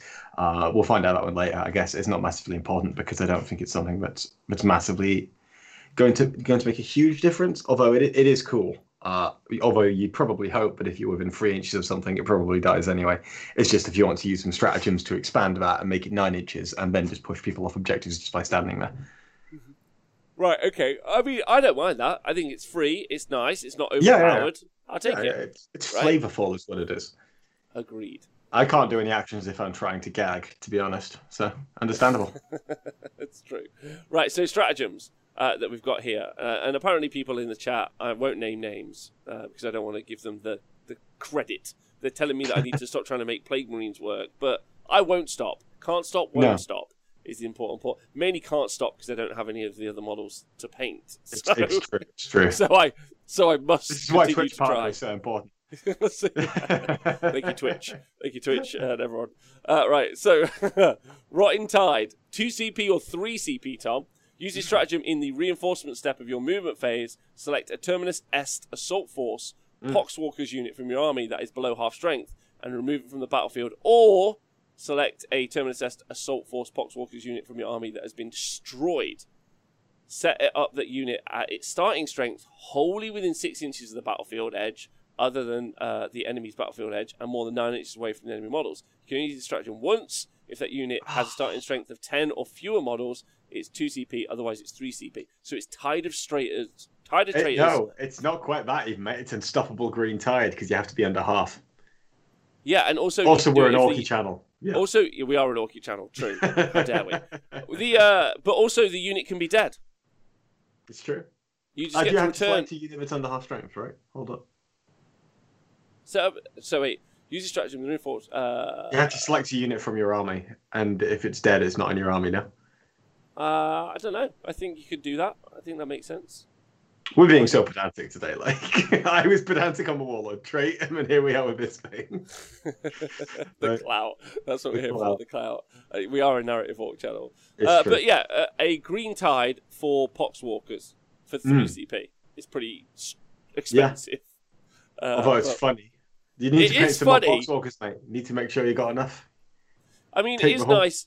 You could maybe trade off with a unit of Poxwalkers. So the Poxwalkers on the objective, they have to push the Poxwalkers off. You charge into them, and then you tide on the Poxwalkers to get something in the back of the board. Not bad. Tell you what, mate. You could throw some Poxwalkers up, just a small unit of 10, but then you can tide it and bring it on your opponent's backfield turns 4 onwards with Scramblers. Yeah, let's go for that. But let's not. All right. So what? You don't seem to like the Rotting Tide. How dare you? Fine. I thought everyone thought Poxwalkers were good. I thought everyone thought Poxwalkers were good. What am I? I never said it was bad, mate. What are you on about? I think you're implying what I thought, mate. You might be a bit right, though. Right, okay. Next one is Unleash the Horde. That's 2 CP. Right? Use this stratagem in your movement phase when a Terminus Est Assault Force Poxwalkers unit from your army is selected to move, or in the fight phase when a Terminus Est Assault Force Poxwalkers unit from your army is selected to fight. Until the end of turn, add 3 inches to the move characteristic of that army, and each time those models pile in, they can move an additional 3 inches. 6-inch pile-in on Poxwalkers is pretty cool. Yeah, it's really good. Yeah, there's a lot of Poxwalkery shit here, and it works well because you're Harbingers already. So I'm a big fan of a lot of this. Yeah. Also, everyone obviously letting you know that Poxwalkers can't do actions. Yeah, I know. That was kind of a joke. You can't do Scramblers anyway. But yeah, good point. But they can only do poops on objectives. This is all they can do. But I like that one. They can do poops on objectives, that's true. Additional 3-inch pile-in. As someone who's staring down the barrel... Listen, podcast bros. I hope you're well. And ladies, both of you. And Twitch watching live. I mean, as someone staring down the barrel of having to paint up 40 to 60 Poxwalkers for his competitive Death Guard army, I want other reasons to paint them and to give me motivated. So just give me this. Does that make sense? Like, where's my Mephitic Blighthauler stratagems? That's my real question. I've got 7 of them, Tom, doing nothing. You're not doing anything in this, mate, because you can't take vehicles in it. No. All right. So Pestilent Drop is a 2 CP stratagem. Do you want to tell us what it does? Yeah, sure. So use this in your reinforcement step of your movement phase. So that's at the end of your movement phase. When you set up a Terminus Est Assault Force from your army on the battlefield using the Outbreak Assault rule, which is the deep strike thing we spoke about earlier, or you can just use Teleport Strike, basically when you deep strike down.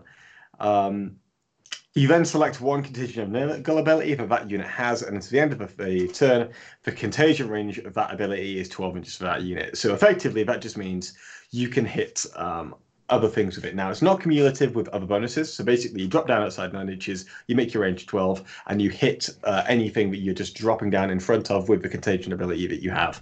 That is then obviously context dependent upon how useful your contagion ability is. If something's at the front in 9th edition, it probably means that you're happy to trade it. So I'm not entirely sure how I feel about it. And it's also 2 more CP compared to the CP you've already spent dropping down in the first place. So it's expensive, and I don't know how useful it's going to be. So I don't know how often you see this. Maybe you see it turns 4 or 5 where you start to grind through your opponent a bit, and you can start to contagion up a couple of more useful things. But as you don't really have too much ranged weaponry in the Death Guard arsenal anyway, although also, as it says, you don't drop down turn 4 or 5 anyway, but you drop down turn 3 maybe. And then you hit it with the ranged weapons that you don't have, because if you are close enough to charge them, you don't need to be a 12-inch contagion range anyway, so I don't know how often you're going to see this. I don't think you are, so agreed with you. There we are. Carry on. But good Speaking of which, you could say, Rob, we have callous disregard for this stratagem. We do, which is good. This is the name of the next stratagem. Hey! Use this stratagem in your shooting phase. You select one Bubonic Astartes Terminus Est Assault Force unit from your army that is eligible to shoot. Pew, pew, pew. Until the end of the turn, models in that unit can target enemy units within engagement range of friendly Poxwalkers or Plague Follower units from your army. However, each time a model in that unit makes an attack against an enemy unit with engagement range of a friendly Poxwalkers, you must subtract 1 from the hit roll, and if the hit roll is not successful, you end up shooting your Plague Followers or Poxwalkers instead. 2 CP, terrible stratagem. Hey, mate, shoot Poxwalkers, get them down, then bring them off and do the scramblers that you can't do. Do you know what? Reading through all of this, quite disappointed in this particular one. Yeah. What do you think? I mean, you already have 86 rules, Rob, so they're kind of reaching at the bottom of the barrel to find you more ones. So, yeah, I don't think you'll see too much. Unlike the AdMech one, which I think actually has some flavour and might see some use, just because it's kind of cool. This one, not really, nah. Could I say that Logan's idea is probably the best idea? That if you're losing, you could just spend 2 CP to just take your frustration out on your own Poxwalkers. Just be like, you fucking idiots! Useless shits. Disgusting. I think, okay, mate, we're going to rescue it with the relics and the psychic powers, mate. Oh, That's man. what we're going to do. Oh, no, because wait, for what? For Terminus Est? Yeah. You get Festa Discipline. Oh, yeah, of course. Of course. Festa Discipline. Right, yeah. It doesn't seem very good so far, this particular Army of Renown. But we do have Gift of Infection, which is totally different to the Gift of Contagion. Please, of course. tell me what it does. Yeah. It's a malediction, which it describes it as having a name, which is very interesting because in 7th edition, you had definitions for psychic powers. Malediction, Blessing, Witchfire, which was like psychic shooting attacks. I can't remember the other two, but there are a bunch of names for different types of psychic power and then rules from in the core book. You've got those here, which is interesting to see. So Gift of Infection has a warp charge value of 7, and if manifested, you can select one enemy unit within 18 inches of the Psyker, and until the start of your next psychic phase, they have -1 toughness. This is not cumulative with other bonuses to being Death Guard. Oh my god, they love dropping down the toughness. It's like their new thing. They're like, they only do it once, despite how many ways they have to do it. You know. Yeah. Okay. All right. That sucks. Long Rot is a malediction, Tom. Cast of 7, and then you pick an enemy unit within 18 inches of this Psyker until the start of their next psychic phase. Ooh, okay, your next psychic phase. The unit cannot advance, whatever. Good, that's good. Yeah. Each time that unit is selected to charge, only eligible units within 6 inches can be selected for target charge. That's pretty cool. That's really good, especially when you can't advance. Exactly, and each time a charge roll is made for that unit, it cannot be re-rolled. I like that. 18-inch range is normally a problem, but the problem is it's a problem because you like to get charged with that. It's nice. Yeah. But like, fuck you, unit. All right, I really like that. Do you need to select one enemy with an Psycho? You don't need to draw line of sight to it either. No. Nice. So you can just lob out a Repentia in the middle of a ruin. Yeah. They can only move 6 inches. They can't advance, and we can only charge 6 inches, which completely neuters a miracle dice. So we've got a threat range of 12. Oh look, they can't charge you. Hooray! We're into this. Long Rot at 10+. You get Pernicious Dose is a blessing. Cast on a 7, and you pick a friendly unit within 6 inches. Until the start of the next psychic phase, each time a model in that unit makes an attack with a plague weapon, you can re-roll the hit roll, as opposed to just re-roll ones. It's pretty nice. Until the next psychic phase, each time a model makes a unit with a plague weapon. Is it even in combat? No, it's just any... Yeah, pity plague weapons are, I don't know, probably going to either kill in melee anyway, or are shit in shooting. Yeah, I guess so. Like, wouldn't be too bad. Like, if you wanted to bang this on a thud gun, what's it called? I've forgotten it. I know you can do the. I know you can do the. Although can you do that if you can't have vehicles in your army? Oh, you can't. Yeah, because it's only thing you can really do is take a plague marine brick and use all the stratagems to make them plague weapons on their bolters, and then do that. I suppose you could do it on the 2d6 boy. Yeah, you can do. Yeah. Like, so that's pretty good. Like, auto hitting. So this is a Lord of Virulence, is what I'm talking about with his 2d6 flamer. Auto hitting and then rerolling to wound. It's pretty cool. But whatevs. Noxious Discharge is what Rob did before the show started. It is. What's it do? Is it a Witchfire attack? It's a Witchfire attack, and it has a 12-inch range, and it's manifested on a 6. And oh, for fuck's sake. All right, are you ready for some sheer power that's going to come out of this one, Rob? Raw power. If you cast it, the target unit suffers 1 mortal wound, and all units within 3 inches of that unit, excluding Nurgle units, take 1 mortal wound. Okay, we can move on. Rotwind. Malediction, cast on a 7, and you pick an enemy unit within 18 inches. Until the start of the next psychic phase, each time a mod that unit makes an attack, reduce the armor penetration of that attack by 2. That's good. Wow. That's great, like that. to a minimum of AP 0. Well, it reduced it by 2. Ooh. I'm a big fan of that one. Yeah. Each time a mod on that unit makes an attack, reduce. So if you picked like a multi-purpose unit that was like, let's say it had like, I don't know, like a gun, like a good gun and also a good combat attack, you'd be affecting it in both phases as well. Mm-hmm. Especially, mate, if you're a demon prince flying around with these psychic powers. Yeah. Not bad at all. Not bad. Apparently, I can't use a particular word for a collection of models. It's okay, but what if Games Workshop uses the rule and the word, and then we quote them? Yeah, this all works.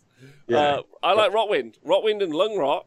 Those are some psychic powers. Yeah. Sit about a demon prince, fly around. In fact, what's the specific wording? Do you have to take all your powers from that tree if you? Yeah, you do. Yeah, you do. Okay, but you can choose from both trees. Yes, but you have to take either all from the first tree or all from this tree. So you can't take Rotwind and Miasma of Pestilence, for example. No. Okay. But like a Mythic Blight, not a Mythic Blighthauler, in no way. A Plaguecaster with Lung Rot and Rotwind is going to cause some mischief on the board. Like, anyway. But they're also fairly tough to cast. They cast on 7s, so not easy. Then you got Accelerated Entropy, which is the last psychic power in the Festa discipline, which is cast on a 7. You select an enemy model within 12 inches and visible. Both players then roll 1d6 and add the model's toughness characteristic. If your result is higher than your opponent's, the enemy suffers 3 mortal wounds. If your result is double your opponent's or more than double your opponent's, the enemy suffers d3 plus 3 mortal wounds instead. So no one's ever taken this psychic power. So no, that's true. Yeah, we can ignore that. We can forget about that forever and ever. See you later, Shugo. Loads of love. Thanks for tuning in. And then finally, Tom, do you want to take us through the relics? Well, I mean, I can do. This You're one not impressed with this at all, are you? It's filthy senses, mate. Add plus 6-inch range to the psychic powers manifested by the bearer. If the psychic power specifies 2 ranges, like Noxious Discharge, add 6 inches to the first range specified. So you can make your Rotbringer or Rotwind 24-inch range. You can make your Lung Rot 24-inch range. That's pretty I quite good. like that one, mate. I quite like that one, especially when you're flying around as a Demon Prince, mate. Big fan. Alternatively, if you want to make him as big and beefy as you can, so make him that big, beefy brick character we were talking about earlier, you can take the Mark of the Terminus Est, which is +1 to your strength, and each time an attack is made against a bearer, you cannot reroll the wound roll. Another one of those, mate. Another one of those. And also, once per battle, when a saving throw is failed for the bearer, you can use... Hold up, wait, what? When you say throw is failed for the bearer... Fuck's sake, that's so badly worded. That's so badly phrased. So, once per battle, you can turn a failed saving throw into a pass one. Boo! Boo! I mean, it's not bad, Mark of the Terminus Est. I'll take that. And then you got Vomix. It's not bad. It's not bad. Like, +1 Vomix is Virulent Blight. Model equipped with a plague weapon only. During deployment, select 1 plague weapon the bearer is equipped with. That weapon gains the following ability. Each time the bearer shoots or fights after making its attacks, select 1 enemy unit that has lost any wounds as a result of attack made by this weapon. Then select 1 contagion of the Nurgle ability the bearer has. Till the end of the battle, the enemy unit is always considered to be within contagion range of this ability. It's quite cool, but I'm already in range with my plague weapon, and so, like, they're already dead. Like, or I'm dead. So I mean, also, the next one also sucks, not just because it's a weapon, but also it's called Canker. I'm not entirely... Nah, okay, let's move on. Rot Grip is the next one. Oh, it's a weapon again. Reaper of Miseries, it's a weapon again. The Rot Grip's one that got featured on the community article, and it is the Strength ×3 one, which is the big goss. Okay, it's got a big number. How does that manifest in my games? Nothing, but you get to say it. Hey guys, how strong is he? You'd be like, rather than strength 8. Well, yeah, be like, how strong is that Thunderhammer? Be like, well, actually, I know you're twice as strong, but my guy's actually 3 times as strong as normal. Like, fun on it, that's worth talking about, I'd say. And then the Reaper of Misery is nothing, and who cares? And then the Raiment of the Atrophy, for the purpose of determining the contagion range of the model's contagion Nurgle ability. Treat the current battle round number as 1 higher than it actually is. This is not cumulative with any other effects, so that's fine. It's basically their stratagem for free. That's whatever. It is what it is. So overall, that's the Terminus Est. Yes. What's your like TLDR takeaway vibe on it? There's a couple of psychic powers I like. And there's a couple of relics I like, but I don't think it's worth dropping the ability to take vehicles and dropping the ability to take Moritarian's Anvil. You could probably do something with this. I'm sure you could. And run something that would do okay. But if you're looking to play competitive Death Guard as well as you can, I don't think this holds candle to the currently existing build, or will have the ability to hold the candle to the existing build. So if that's your vibe, just go with what's currently out there. If running something unique is your vibe, there are things you can do here, specifically revolving around, I think, making a character just run around beat sticking and taking as many Poxwalkers as you can, just being as annoying as possible, is possibly a route you could go down. And Typhus is already really useful in terms of his points cost when he's legally allowed in lists. But overall, it's not something that excites me. But I don't really play Death Guard. What do you think, Rob? Because you play both these factions, mate. Metallica 1 seems more interesting to me. Both the Metallica sub-faction, also the Army of Renown, than the Death Guard one does. Because like it feels like Harbingers pushes you obviously to Poxwalkers anyway, and then this does nothing really to additionally add on to me wanting to play Poxwalkers, and all of the stratagems that it gives me for Poxwalkers are quite meh. But at the same time, like, how would we feel if they were really, really strong? Like, they don't add, like, they obviously take stuff away in you can't build your army a certain way, and they don't add loads. For Death Guard, you had a couple of cool psychic powers, which probably there won't be as many people ever running Terminus S, so when you did play against Death Guard, you could maybe catch some people out with some cool little tricks. That's how you're going to make it work, because my army's so shit that no one knows what it does. Well, no, because I don't think it makes your army... It definitely limits what you can take in your army, which is a fair point, right? And like you pretty much always will take a Plague Burst Crawler. You'll always take a Plague Burst Crawler in your army, so not being able to take a Plague Burst Crawler makes your army pretty much worse. Like, so I get it. But I also think that there is something to be said for playing an army that people aren't really expecting. And maybe the Poxwalkers might be a bit of a finesse unit that you could play around with a lot. Like, I imagine 3 bricks of 20, Typhus, and then trying to make them work. I'm not saying you're going to win tournaments all the time with it. But you'll have a fun time with your I don't even mean a fun time. I think, like, there's some skill to learn there, is what I'm trying to say. Like, there's like, you could probably get really good with Poxwalkers and what they can do in the game. They're not unique. They're a bit like playing Necron Warriors and a bit like, you know, with reanimations and stuff. They're not perfect, but you might be able to do some janky fun stuff. Like, for instance, I played with a Poxwalker unit. Just, you know, when you slay a model and you put some Poxwalkers back in the unit.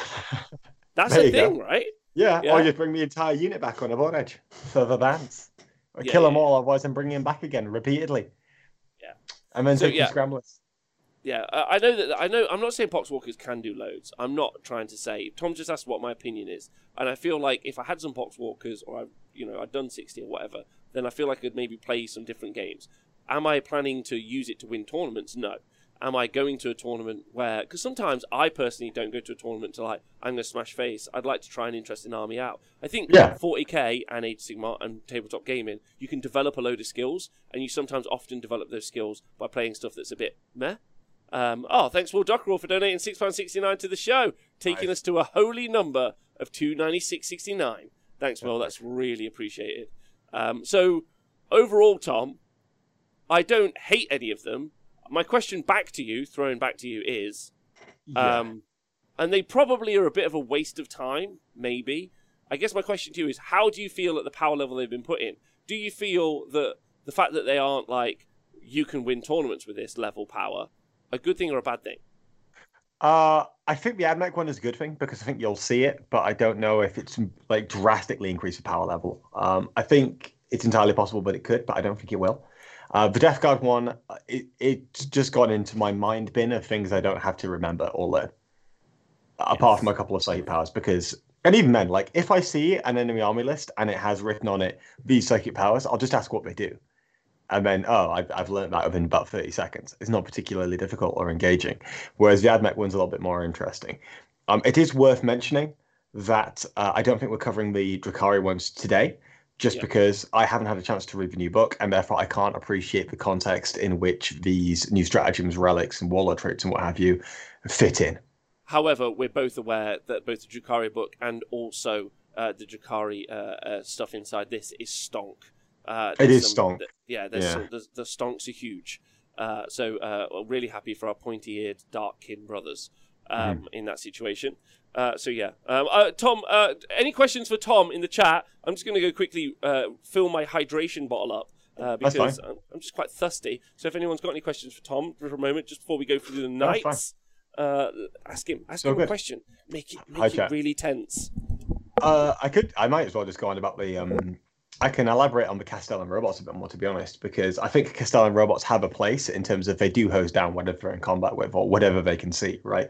I think my problem with them is in dense boards, which is what I'm playing on a lot at the minute with WTC, it makes it really, really hard for you to actually utilize them fully, because if you walk towards the center, it's very easy to get into combat with them, knock a couple out, and then they might shoot you, and then, you can then shoot other targets, but again, you're still not able to move because if you do, you have to fall out, and then you can control what they're able to shoot with again, right?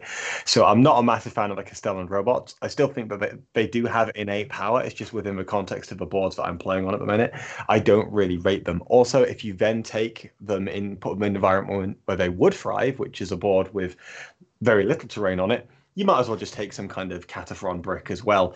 Take it with this new army of renown, and then just sit there and just shoot people off the board for the entire game, at which point it's then more efficient to then just take those Cataphron breaches. Now, the robots are cool, and if you want to run the robots, obviously you go for it. It's your hobby, and I never expect anyone to necessarily agree with me, but I will still say what I think is correct, even if it's wrong. You could go 4-1 with World Eaters, I reckon. Yeah, you probably could. In fact, if you go to certain tournaments in certain countries, you could probably go 5-0 with them, because you just can do. Do you think we'll see Drukhari in the WTC now? I think teams would be mental to not put them in the top 8 at the minute. So yes, Winner Stays On is 100% correct there, 100%. Tom, is there a Tyranid list with running without Demacarons? Yes. So the polls, I think if you go back to, was it this week on the WTC Squadcast, or probably a week before, where we looked at the Polish list that Vladdy was running? And Vladdy was running a crap ton of Raveners and Tyranid Warriors, wasn't he? I think it was a week before. Now, I don't think it did very well, but the concept was there, and therefore I think you can do it without having to run that kind of Forge World bollocks. I think Tyranids are hamstrung and entirely reliant upon Forge World at the minute if you want to hit that top level, but that doesn't mean that you can't play them at a tournament and enjoy your time and be competitive without running different builds. Okay. What do you think about the using the Terminus Est with Hellbrute and Possessed? I haven't looked at it properly. Possessed, I know, have a lot of unique rules. I think that could be good, 100%. Dropping 9 inches down with all of them, you're not going to remove all of those, especially on the heavy boards. That could be very, very strong. The Hellbrute, I'm never particularly hot on, just because I think that it's too easy to shoehorn it and it's too easy to deal with. Especially because if you're dropping it down where it's out of line of sight, then you're also dropping it down where you've now got to run around the side of a building, although it can pin down certain areas. It does, though, force your opponent to charge certain things in that are scary to you. So let's say I had a unit Repentia. Well, I'm not going to deal with it with Retributors because I can't get line of sight on you. So I have to lob a Repentia in, and now I'm trading my Repentia for a Hellbrute, which isn't necessarily a bad thing. Hellbrute vehicle, okay. Anybody have a link to the WTC list? So the WTC list normally gets submitted in late June for the WTC. The list that we're referring to are the Greek Hammer team tournament lists. If you join the Greek Hammer Discord, it is floating around, but I can't quite hold up. I don't know if I have admin privileges to invite people, but I think if you go to WTC Squadcast, you can find the list docs on the descriptions, and that will allow you to have a look at some of these lists, including Pete. So you can look for, there you go, spot on. Oh no, that's a different one, Sag. Never mind. Go to the WTC Squadcast podcast page. You can go in the descriptions of the podcast themselves. Specifically, if you go to one with a Polish in it with Typhus, you can look at their list and you'll be able to find, Pete, that specific Tyranid list that I referenced. But if you want to find some more, there you go. In the chat. When it stays on, just blast it in the chat. Easy on it. Thank you very much, buddy. And you can go for all those. So these are the second round lists. So these are the lists between rounds 3, 4, and 5. So they're not including lists between rounds 1 and 2, because at the end of round 2, you were able to change your list. I think that's what the polls did with their Tyranid list. I think that they only had the Raven list for rounds 1 and 2, so you probably still need to go to the WTC Squadcast podcast page specifically for that list. But for the current lists that all the teams are running, check that one out. That's really useful. All right. Should we crack up? Yeah. What do you want to do? We've only got the one left, the Free Blades. We have Free Blades. Right. It's back up here. Yeah. There we go. So, Free Blades, because we're not doing Drukhari today. Correct. Yeah. And so, the Free Blade Lance is the Army of Renown. There are some restrictions, though. All units in your army must be Free Blades. We probably could just move on from here. But when determining which qualities and burdens each three-blade lance must model in your army has, they cannot have a quality or burden that another three-blade lance model in your army has until all other qualities or burdens have been gone. So those are the restrictions, Tom. Benefits. Yep. All units in your army gain the three-blade lance keyword. You have access to the three-blade lance warlord trait, relic and stratagem. Every three-blade lance model in your army can have a qualities and burdens rather than just one three-blade per detachment. And three-blade lance characters in your army gain the legendary knight ability. So they're all legendary because they're all characters. Yeah, they're all characters. Add one to the leadership characteristic of this model. Okay. And when giving qualities and burdens to this model, you can use the following method instead of the method presented in the codex. Select 2 from the quality table and select 1 from the burden table. Yeah, and so it's the same as three blades in the current night book. Yeah. Effectively. Remember that when determining qualities and burdens each three-blade lance in your army has, they cannot have a quality and burden that another three-blade lance model in your army has. Okay, you got any thoughts on that initially, Tom? It's the same as normal, so nothing has changed as far as I'm concerned. Okay, right, so... Okay, next up. Sorry. You're right, mate. No, fine. Warlord traits. So the quality and burden sections, I believe, are still in the main codex, right? So I don't really think there's too much of a change there, is there really? Apart from the well, I'm trying to find out what the legendary knight thing is. I'm having a think around my photographic memory and I can't find it. What's a legendary knight? Oh, it's just you take the quality of the burdens which you were previously taking anyway. What the hell? So what's changed? I think there has been a change. I think previously, Tom, you take one. Don't you get one burden for one quality? And maybe now it's 2 for 1, and now it's 2 for 1. Yeah, there it is. Yeah, that's fair. Is what you could pick 2. Yeah. Yeah. Yeah. Normally you would roll 2 and still take. Or you either roll 2 or you pick 1. Yeah. Yeah. So picking 2 is way better. Okay. Fine. So then, please continue. There's a great question from Brian Sporillo in the chat. Some hot goss I did not know. No, I didn't know it either. So should we read it out? No. Well, apparently the Art of War is leaving Frontline Gaming, which makes sense. I don't see what Frontline Gaming is actually providing for them now, to be honest. You know what I mean? Like they're kind of doing their own thing anyway. So them being separate kind of makes sense. Maybe because also Frontline Gaming has been more going but I mean, we don't want to encourage competitive play, mate. That's unacceptable. Competitive play. I'm not going to be one of those talking heads talking about salacious rumours that came to the shop of board ITC. Well, I'm just sat here. I'm not commenting on that salacious rumour. How dare you? Aton Wilbrook. Evil. Okay. Please continue. Okay, so warlord traits. If a three-blade lance character model is your warlord, then you can have the warlord trait below instead of one from another source. So if I'm just looking at the top section, if I'm taking somewhere where I'm going to be taking lots of three-blade knights, that's probably going to be like Armigers and what have you, where you probably want to take one of the custom traits from Psychic Awakening right now, assuming that hasn't been phased out.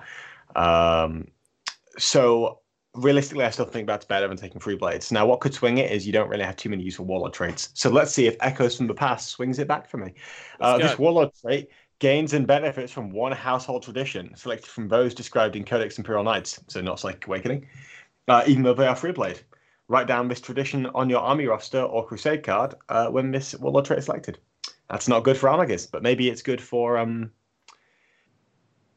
Hold up. Okay. So you benefit from a household tradition, which is the standard rules you get, like the Admech Dogma. Yep. But you don't get the keyword, so you can't use the stratagems. Mm-hmm. So it's the opposite of the Admech thing. Yeah. In terms of, the Admech, you can use the stratagems, but you don't get the Dogma. This, you get the Dogma, but you can't use the stratagems. Not a fan of that. That doesn't work for me. Relic. If your army is led by a 3-blade lance warlord, you can, when mustering your army, give the following heirloom of the Noble Houses relic to a 3-blade lance character model from your army, instead of one from another source. The Bringer of Justice! The Bringer of Justice. Named characters cannot be given this relic. There is one named character and no one ever takes it. It's a weapon. So it's the model is equipped with a Reaper chainsword only. So I believe that's only for the Gallants and Wardens have it, right? Or do they have the fist? Gallants have, I don't know. Gallants definitely have a sword and a fist, right? So I think it's probably Gallant. So models equipped with Reaper Tinge only can have 2 modes: the Strike, which is Strength 2, AP -4, Damage 6, and Sweep, which is Strength user, so Strength 8, AP -3, Damage 2, but you take 2 hit rolls instead of 1. Not a massive fan of this, I'm going to be honest, because I don't think the Strike is particularly different to the normal version. And the Sweep variant, just use your feet, brother. Like, just use your feet. Stomp, stomp, stomp. That's what knights are for. Yeah, just stomp. Yeah. Especially when you're a Gallant. There's nothing that you're trying to do that big flat 6 damage to. Yeah, it's just a middle strike that you never take. Yeah. Some stratagems. Brothers and sisters in burden. I didn't realise that. Yeah, that's very progressive. Very progressive. Well done, Knight Household. So progressive and proud. I'm glad you've clarified what's behind that genital plate that they have in between their legs.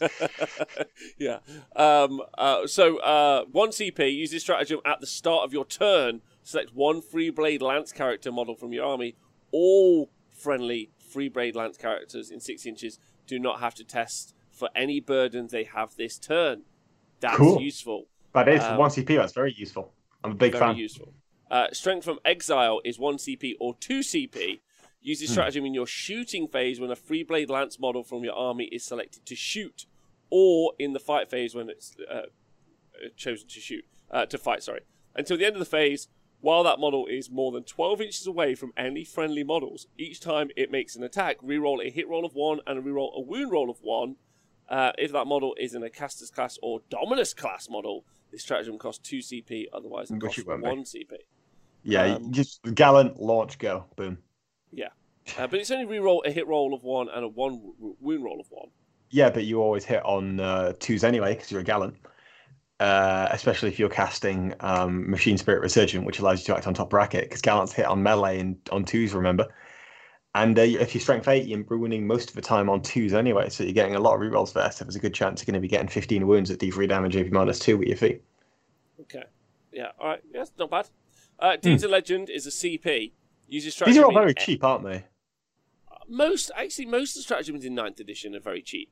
Like, they're all like 1-2 CP. There's like apart from the Death Guard ones that were awful that we went through a minute ago, but apart from them, we don't care about those. They're already out of my head. Yeah, those are some weird, expensive Poxwalker ones. But like, I mean, generally in the codexes, most stratagems are quite cheap. Like the power of stratagems has come down, in my opinion, quite a bit.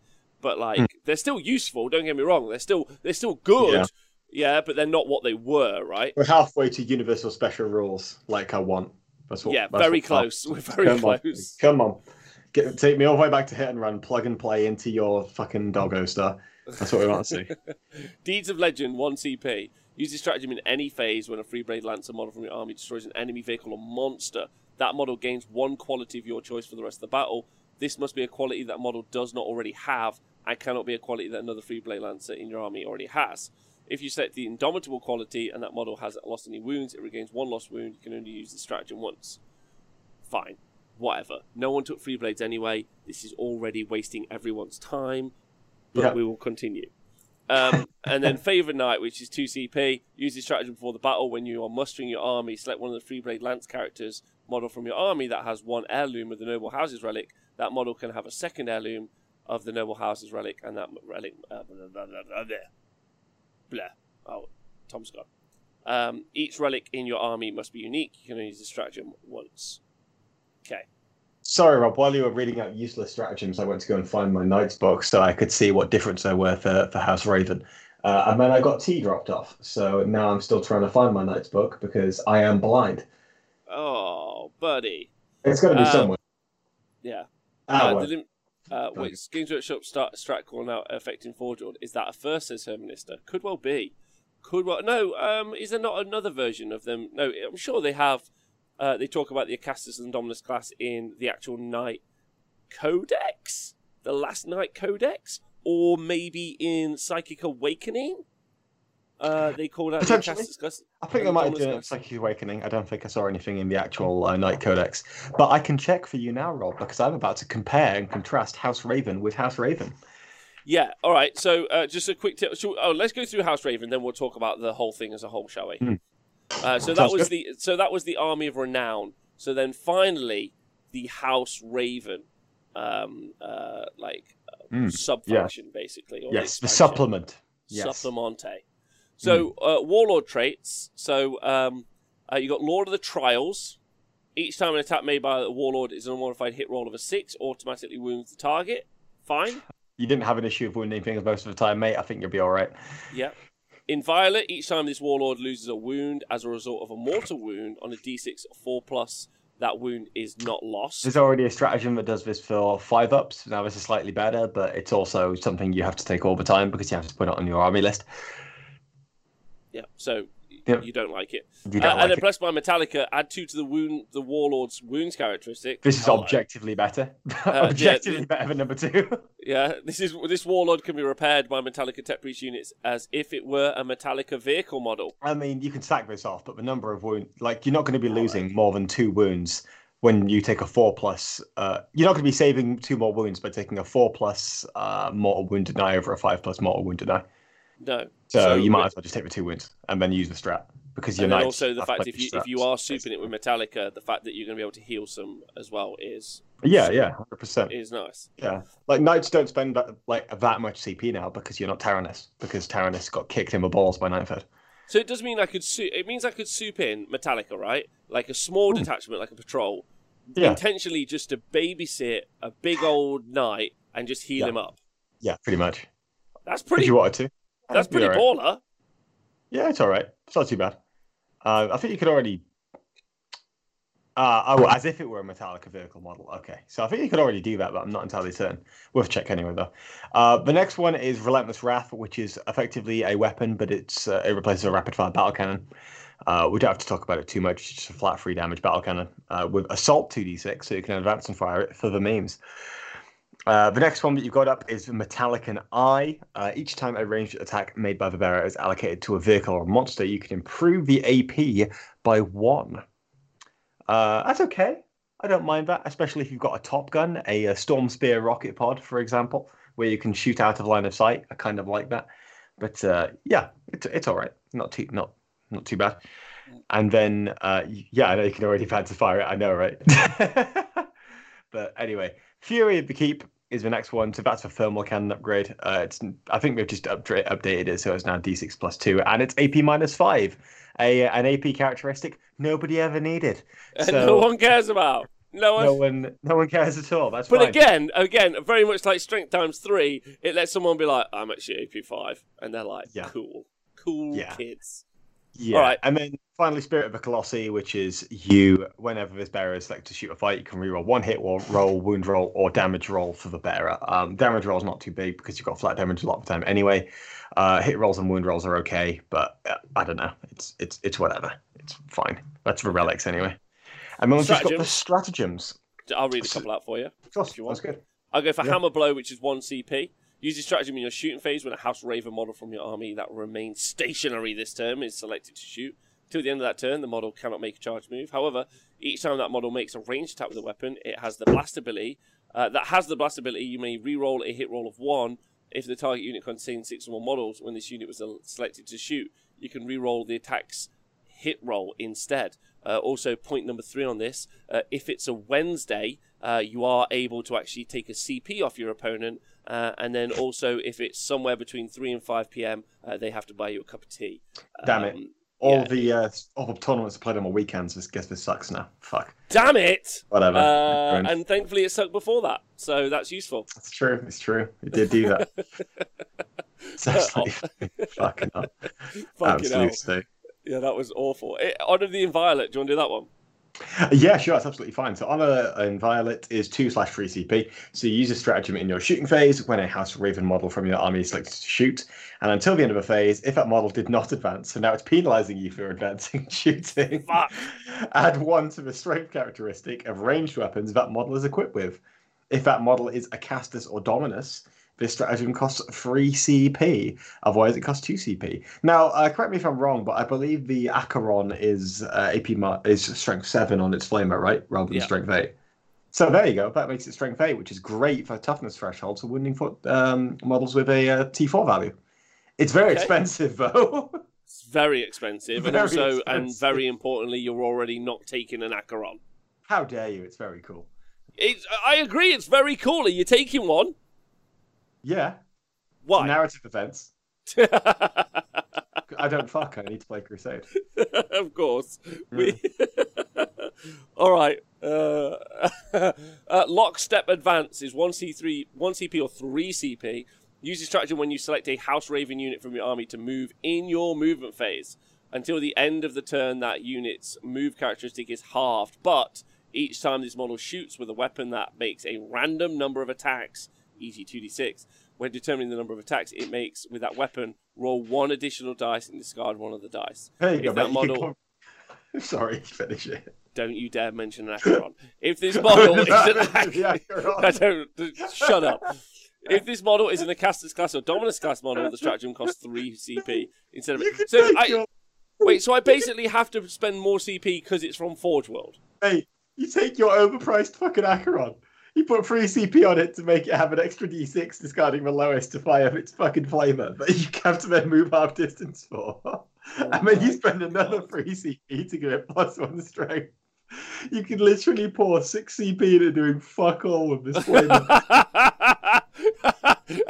all the while, the other guy has got like 20 Poxwalkers fighting your knight, and he's shooting his own Poxwalkers in frustration. That's when you vex it with the old Vect or the Gene Stealer cult one, and makes you spend all the CP anyway. Anyway, there are some good multi D6 weapons available tonight's wholesale, right? The plasma gun, the inferno gun, and all those other things. Datcon pointing out, combined with cold eradication, Castellan roll 2 extra and D6 and discard the 2 lowest, so you can get efficient. Nice. Well, you can, but you can end up with like a very effective big boy. Cool. So the Acheron is Erastus class, so it isn't quite as expensive as that. So it's just a House Raven model, and it's not an Acastus or a Dominus, which means you spend 1 CP for Lockstep Advance, and you spend 2 CP for Honor and Violet. So it's half the price. It's still overpriced. Hey, Datcon pointing out that it's only going to cost us 6 CP in a Warlord trade, but I'm in! It's only 3 CP. It's even better value now, mate. Fucking beautiful. Next one is Crimson Wall, which has a very cool name. You use a stratagem in the fight phase for 2 CP when a melee attack is allocated to a House Raven character model from your army, and the saving throw is automatically a 6. So you auto pass 1 save for 2 CP. Okay. That's... I mean, just say auto pass as opposed to... It has to be it's the same as the Death Guard thing, right? I guess you just slow roll, and then if you've got 1 more dice to roll and you've got 1 wound, then you just pop this and say, hey, people. And just whack them. Be great. Weird. So, yeah, whatever. Do you want to do the next one, or should I do it? Sure. Shadow's Reach, 2 CP. Use this stratagem at the start of your opponent's movement phase. Select 1 House Raven model from your army, excluding the an Armiger class model, until the end of the phase. Start your opponent's movement phase. End of the phase, enemy models that are considered to be within engagement range of that model while they're within 3 inches horizontally and 5 inches vertically instead of 1 inch horizontally and 3 inches vertically. Until the end of the phase, enemy models are considered to be within engagement range of that model.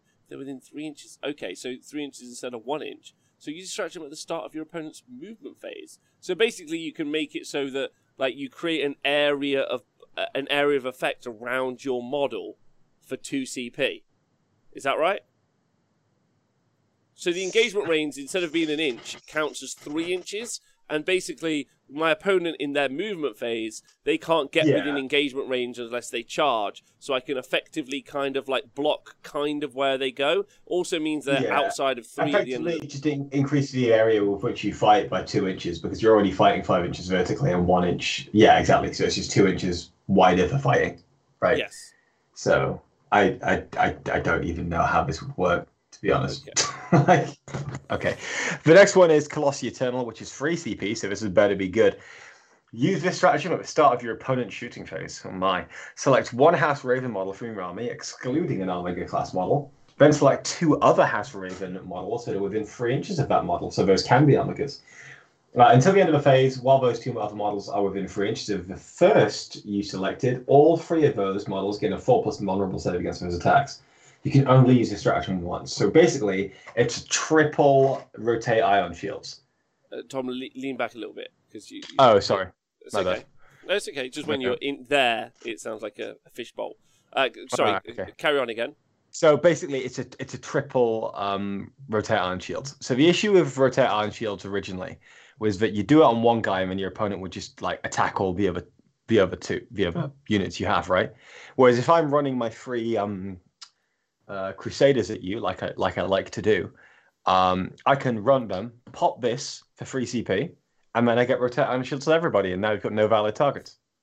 Just going back to the last stratagem being pointed out by Datcom and Pete in the chat, is let's say Tom, that you were within 2 inches, 2.5 inches of my knight with your model. Let's say, yeah.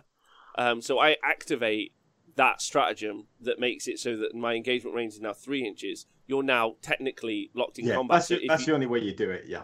Yeah. You move away, and then you're now counting as retreating, which is kind of interesting. Yeah, like, but it's also one of those where often you see people take... Oh, no, because it's House Raven. So often you see people take the Heroic Intervention stratagem, or not stratagem, the sub-faction bonus for Knights from Psychic Awakening. So if you're within 3 inches, you just heroically intervene anyway, although this keeps you a little bit safer. And also, I don't know, it's okay, I guess, but it's a little bit niche and a little bit weird for me. Yeah, okay. I mean, it's not something you would take for... I mean, there's nothing here I would take for any reason. But it's a cool stratagem. It'd be interesting to see that put in another codex somewhere. Potentially. Because you could catch someone out. You could catch someone out quite nicely with that, right? Or you could even move in your movement phase to intentionally set that up. You'd also... It would mainly mean that your opponent just has to respect you, right? Or when you're in a game of fanning out already, it's just one of those useful things. And it also means that... Because you use it just in your opponent... At the start of your opponent's movement phase, right? So now your opponent either has to fall out, which means that they can't advance, so it limits your opponent's movement. Or they have to just tank it up. Yeah, okay. All right, next one. Horrors at Bay. Use this stratagem in the fight phase when an enemy unit with engagement range of a House Raven model from your army is selected to fight. Until the end of that phase, only the models in that unit that are within engagement range of your House Raven model can make close combat attacks against it.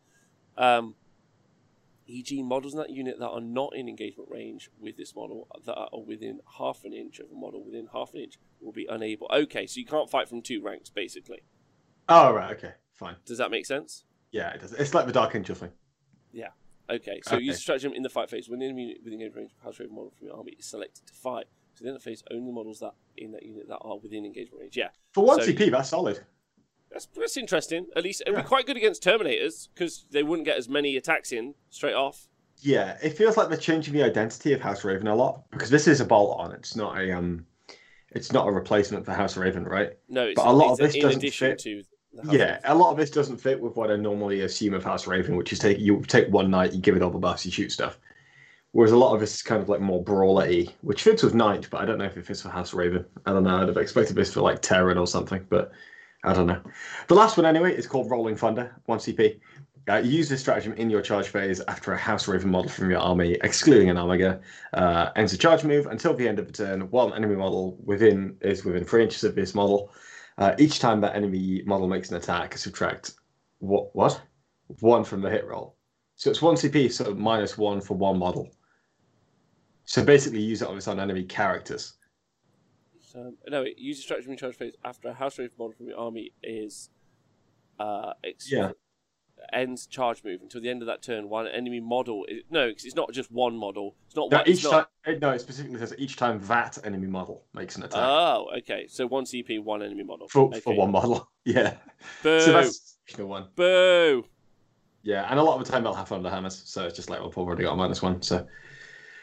All right, okay, so this is the additional stuff. I guess Datcom makes the point that this is just 3 extra rules if you're already running House Raven. Okay, so we haven't read the Drukhari one because, as discussed, we're going to read the Drukhari book and then talk about this in context with the Drukhari book.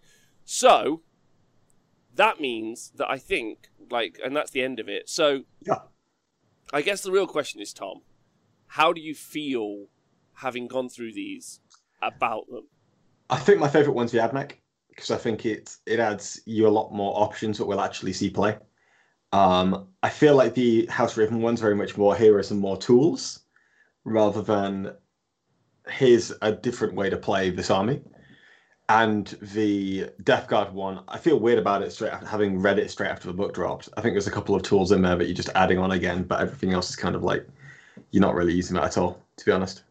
Okay, all right. Okay, Twitch chat. I'd love to know what your thoughts are as well. If I'm just going off feelings here, like, so it doesn't really feel very worth it. Like, considering I started the show being like, listen, more extra stuff is cool because you're able to make my arm. I'll be able to like specialize, but the Metallica stuff doesn't feel very specialized. The Harbinger Terminus S stuff doesn't feel like it specializes. Like, it doesn't make the Poxwalker stuff better or more specialized. Do you know what I mean? Like, it does give you some options, but none of those options seem particularly good. I think, like, I'm not saying that it even has to be strong, but ultimately I feel like it's like a lot of bumps and not a lot for it, if that makes sense. Like, they've done the work. I think that's what's really fascinating, is they've done the work, right? They've put the work in, they've put some stuff in there, they've like thought about the book, and they've given us options, but all those options are a bit meh, like, ultimately. And I think that that's really interesting, because I thought that they'd either be really strong or they'd be like super rubbish. And I don't think they're super rubbish, but I don't think they also... What they definitely don't do, in my opinion, is they don't make me hyper-specialise or change how I play armies in any particular way. And I'm actually a little bit disappointed, because I wasn't what I was expecting. I was kind of like quite excited about this. But... I mean, I'm more pleased with it than I thought I would be going in, so I've kind of gone the opposite direction. But that might just be because of a hyper-pessimistic standard I came in on, right? So I'm quite pleased with the Admech one. I think that's cool. The other two, I think, it's some options, it's whatever. But again, it's just a bloat thing, so... I didn't want them to be OP. Sorry, let me be really, really clear about what I wanted. What I wanted was different... I said this at the top of the show. I wanted different ways to play miniatures in my collection, I guess. And I guess, like you said, the Mechanicum one feels like that's the most viable way of doing that. Like, it's given me a lot more options. And I guess if you're really in love with the idea of free blades, kind of gives you like a free blade vibe as well, which is kind of cool. I feel like you can already do that with the Psychic Awakening stuff that allows you to build your own custom attachment. Yeah, I think that's fair. And then the Death Guard stuff feels maybe too prohibitive and too restrictive for it to be a thing. And maybe you don't get enough. I don't think you get enough. So I actually think it's a downgrade. Like, if you were to just go, like, you've got Harbingers, and then you've got worse Harbingers, which is weird from your upgrade, if that makes sense. So I don't know. I don't know if 100% I knew what I wanted out of this, but I don't think this is 100% what I wanted. Let me try and be clear so you people know. I wanted something that made like more variety, some fun little like janky strats, something that's quite unique, and I don't think this necessarily delivered it in some ways. Yeah, I guess. Sounds good. So, I'll see what the Twitch chat's saying. I missed the Death Guard chat, but I can't wait to use it. Zombie spawn and some Terminators sound fun, but 6 extra spells. .com. That's a good point. It gives you some options, like me and Tom talked about. The free blades is a lot micromanagement of qualities burdens when you already have plenty to consider. Says Hermanista. Fair point. For Greenman, my only concern with them is that when they do add in extra free rules, they may just make those options the best choice by default, thus making a lot of options in the book redundant. I think that's also fair as well. And big shout out to Collaroo, who has done his Dreadclaw 2 to go. You got this. Tom, did you give me your thoughts, really? Your overall? Yeah. I mean, I'm less... I was a bit worried coming into this. I'm less worried now, because I don't feel like it's just a bunch of like daft shit or stuff that's really convoluted that I have to remember, but also that's also going to be popping up a lot. So I'm feeling kind of pleased with it personally, although I am a bit disappointed for the Death Guard players and for the House of Raven players. I tell you what it's a nightmare for. Yeah, like I said, nightmare to code into Battlescribe. Like, it's a nightmare. Like, you know, like, mate, for you to put in, right, now I'm playing Terminus S, and the Battlescribe to be like, right, as soon as he puts a fucking vehicle in, this is getting that fucking exclamation mark of red. That's what it's getting. Yeah, I just discovered what a bone worm was. And I wouldn't even try and code in the Freeblade one. I'd be like, do you know what? I'm not bothering. Like, you can go to a tournament with an illegal list. That's your problem. There is no way the 40k app is ever going to have the design language for me to input my Freeblade army into it and it tell me that my list is wrong. No way. Yeah. Yeah? Yeah. Zero chance. Cool. Zero chance. Yeah, not going to happen. Got it sorted. Anything else, bud? That's it, sir. So, end of the show. Have you got any shout-outs you'd like to make today? I do. Right. 1 second. Let me just... Right. So I'd like to do a shout-out to Luton, and the reason why is because I want to do a community spotlight on him, okay? Not because not because I'm a narcissistic grifter who wants to do a spotlight on him on my own channel so that I can get his audience to come and watch my shit, but because I think my 80-man audience hasn't heard about him, and I'd really like to shine a spotlight on him so my 80 people can really understand who this massive YouTuber is. Okay, that's fair. Yeah. That's fair. I agree. Luton09, you guys might not have heard of him. He's a smaller YouTuber who is very involved in the lore. Yeah, Hermanista, thank you for resubscribing. And as someone who, we're obviously a narrative channel, we would like, we try and bring up all of our narrative brothers and sisters. So, yeah, big shout to Luton. I think that was more of a shot at people who were doing community spotlights but had like 500 subscribers. And then saying, I want to shine a spotlight on this mega huge prick.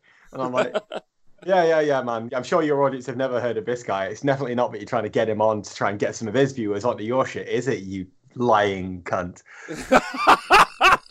Wow! I don't know who you're... I can't wait for you to tell me after the show who you're... I have no idea. I just scrolled from a YouTuber and I saw it. I was like, what the fuck are you doing, you narcissistic prick? Who you think you're fooling, you mad cunt? Not having that. Okay. Oh, wow. I did not know Tom was going anywhere with that, so that's fun. A bit of side goss for whoever he was after. Scott B, thank you for resubscribing, you talented motherfucker. Oh, and Cuss12345, thank you also for everyone loves it, mate. Everyone loves it. No, everyone started subscribing at this part of the show. Go. Get him. Thank you. You're all great. 1 year. That's right, Scott B, you big talent. Okay, all right. I'm just going to shout out. Now I feel unprepared. I wish you'd have prepared me at the beginning of the show. Massive content creator, mate. Tom, I don't listen to other content creators. Why? I just don't listen to you. Ignorantly don't listen. Okay, so I'm not going to shout at anyone. And you, Tom. See, now that's normally my role, just to not. I'm shouting out Nick. Miss him. There you go. Yeah, shout out Nick. Imagine if neither of us had shouted someone out, mate. That would have been awful. That would have been because that would have been my precedent. We could have gone into that fully expecting no one to shout out. That would have been awful. Or I might shout out Lance and Chris because he's always sending me pictures and I love it. So that's what I'm going to do. Hey, Rambo Squirrel, what's going on? Tom just browsed Twitter for lewd models. Any lewd models and centaur ladies. And then he corrects and says who it should be for. That's nothing to do with me, mate. Okay, now. Right, all right, I'm going. We're going. It's been a pleasure. And obviously there's the Drukhari one, which we know is stonks. I know. We don't give a fuck about the hype trains. Like, as long as everyone's happy. Like, this is what the show's about. We'll do a raid. That's what we'll do, because that'll make people smile. Well. Let's have a look and see what I'm live again tomorrow. Me and Owen are going to be discussing the list for a TTS tournament that's happening this weekend. So do tune in for that. That's going to be fun. And then I've got a fun couple of days lined up, to be honest. Terrain show on the 40k terrain. I will put some pictures up in the Discord. That's one of the things I will do. And let's do a raid. Tom, I'm going to let you choose. There are friends of the show, Glasshammer, who we could raid. Good, but they're already doing fine by themselves. I'll be all right. They are already doing fine by themselves. Oh, but also they call it a night fight, which has rubbed me up the wrong way because that's our terminology. Yeah, so they can. No. Also, Manny's mate decided to use scramblers last week, and I still haven't forgiven him. This is now the Rob and Tom rip on everyone else streaming show. So congratulations and welcome. There's the lovely Mohawk Miniatures and Jay, who's painted up a Mechanicum Riser guy. Big vote for me, but he's also doing really well, and he's got lots of people viewing. So Thursday hobby hangout with the hobby time at Healy's seemed like a cute little bunch. There's 15 people watching. Rich, Owen, Lewis, and John paint up some minis. They all look the same as well. Huh? They don't all look the same. Wait, they all do look the same. We haven't raided these guys before, have they? Yeah, let's do it. It's great. Fuck it. Let's go. Let's go these guys. All right. They've also got traditional art in their description, which I'm a big fan of. Okay. All right, let's do that. This could be fun. Let's go raid these gentlemen and say hello. Or there's someone streaming a game of 40k and they've only got 2 viewers and it's super cute. And I kind of want to do that. No, they won't see it. Fuck it. We'll get to the other they'll be too busy playing 40k. Yeah. I'll leave these guys. Right, we'll do these guys. Thanks Thanks also everyone. put a lot of effort into their logo, so I can appreciate that. Yeah, can I thank everyone for tuning in? You're all brilliant, obviously. Love you tons. So thanks for doing that. Join us for the raid. Make sure you say some nice things to them. Make them happy. And thanks for tuning in. Tom's great. You're great. Talk to you soon. You're Have great. a nice day.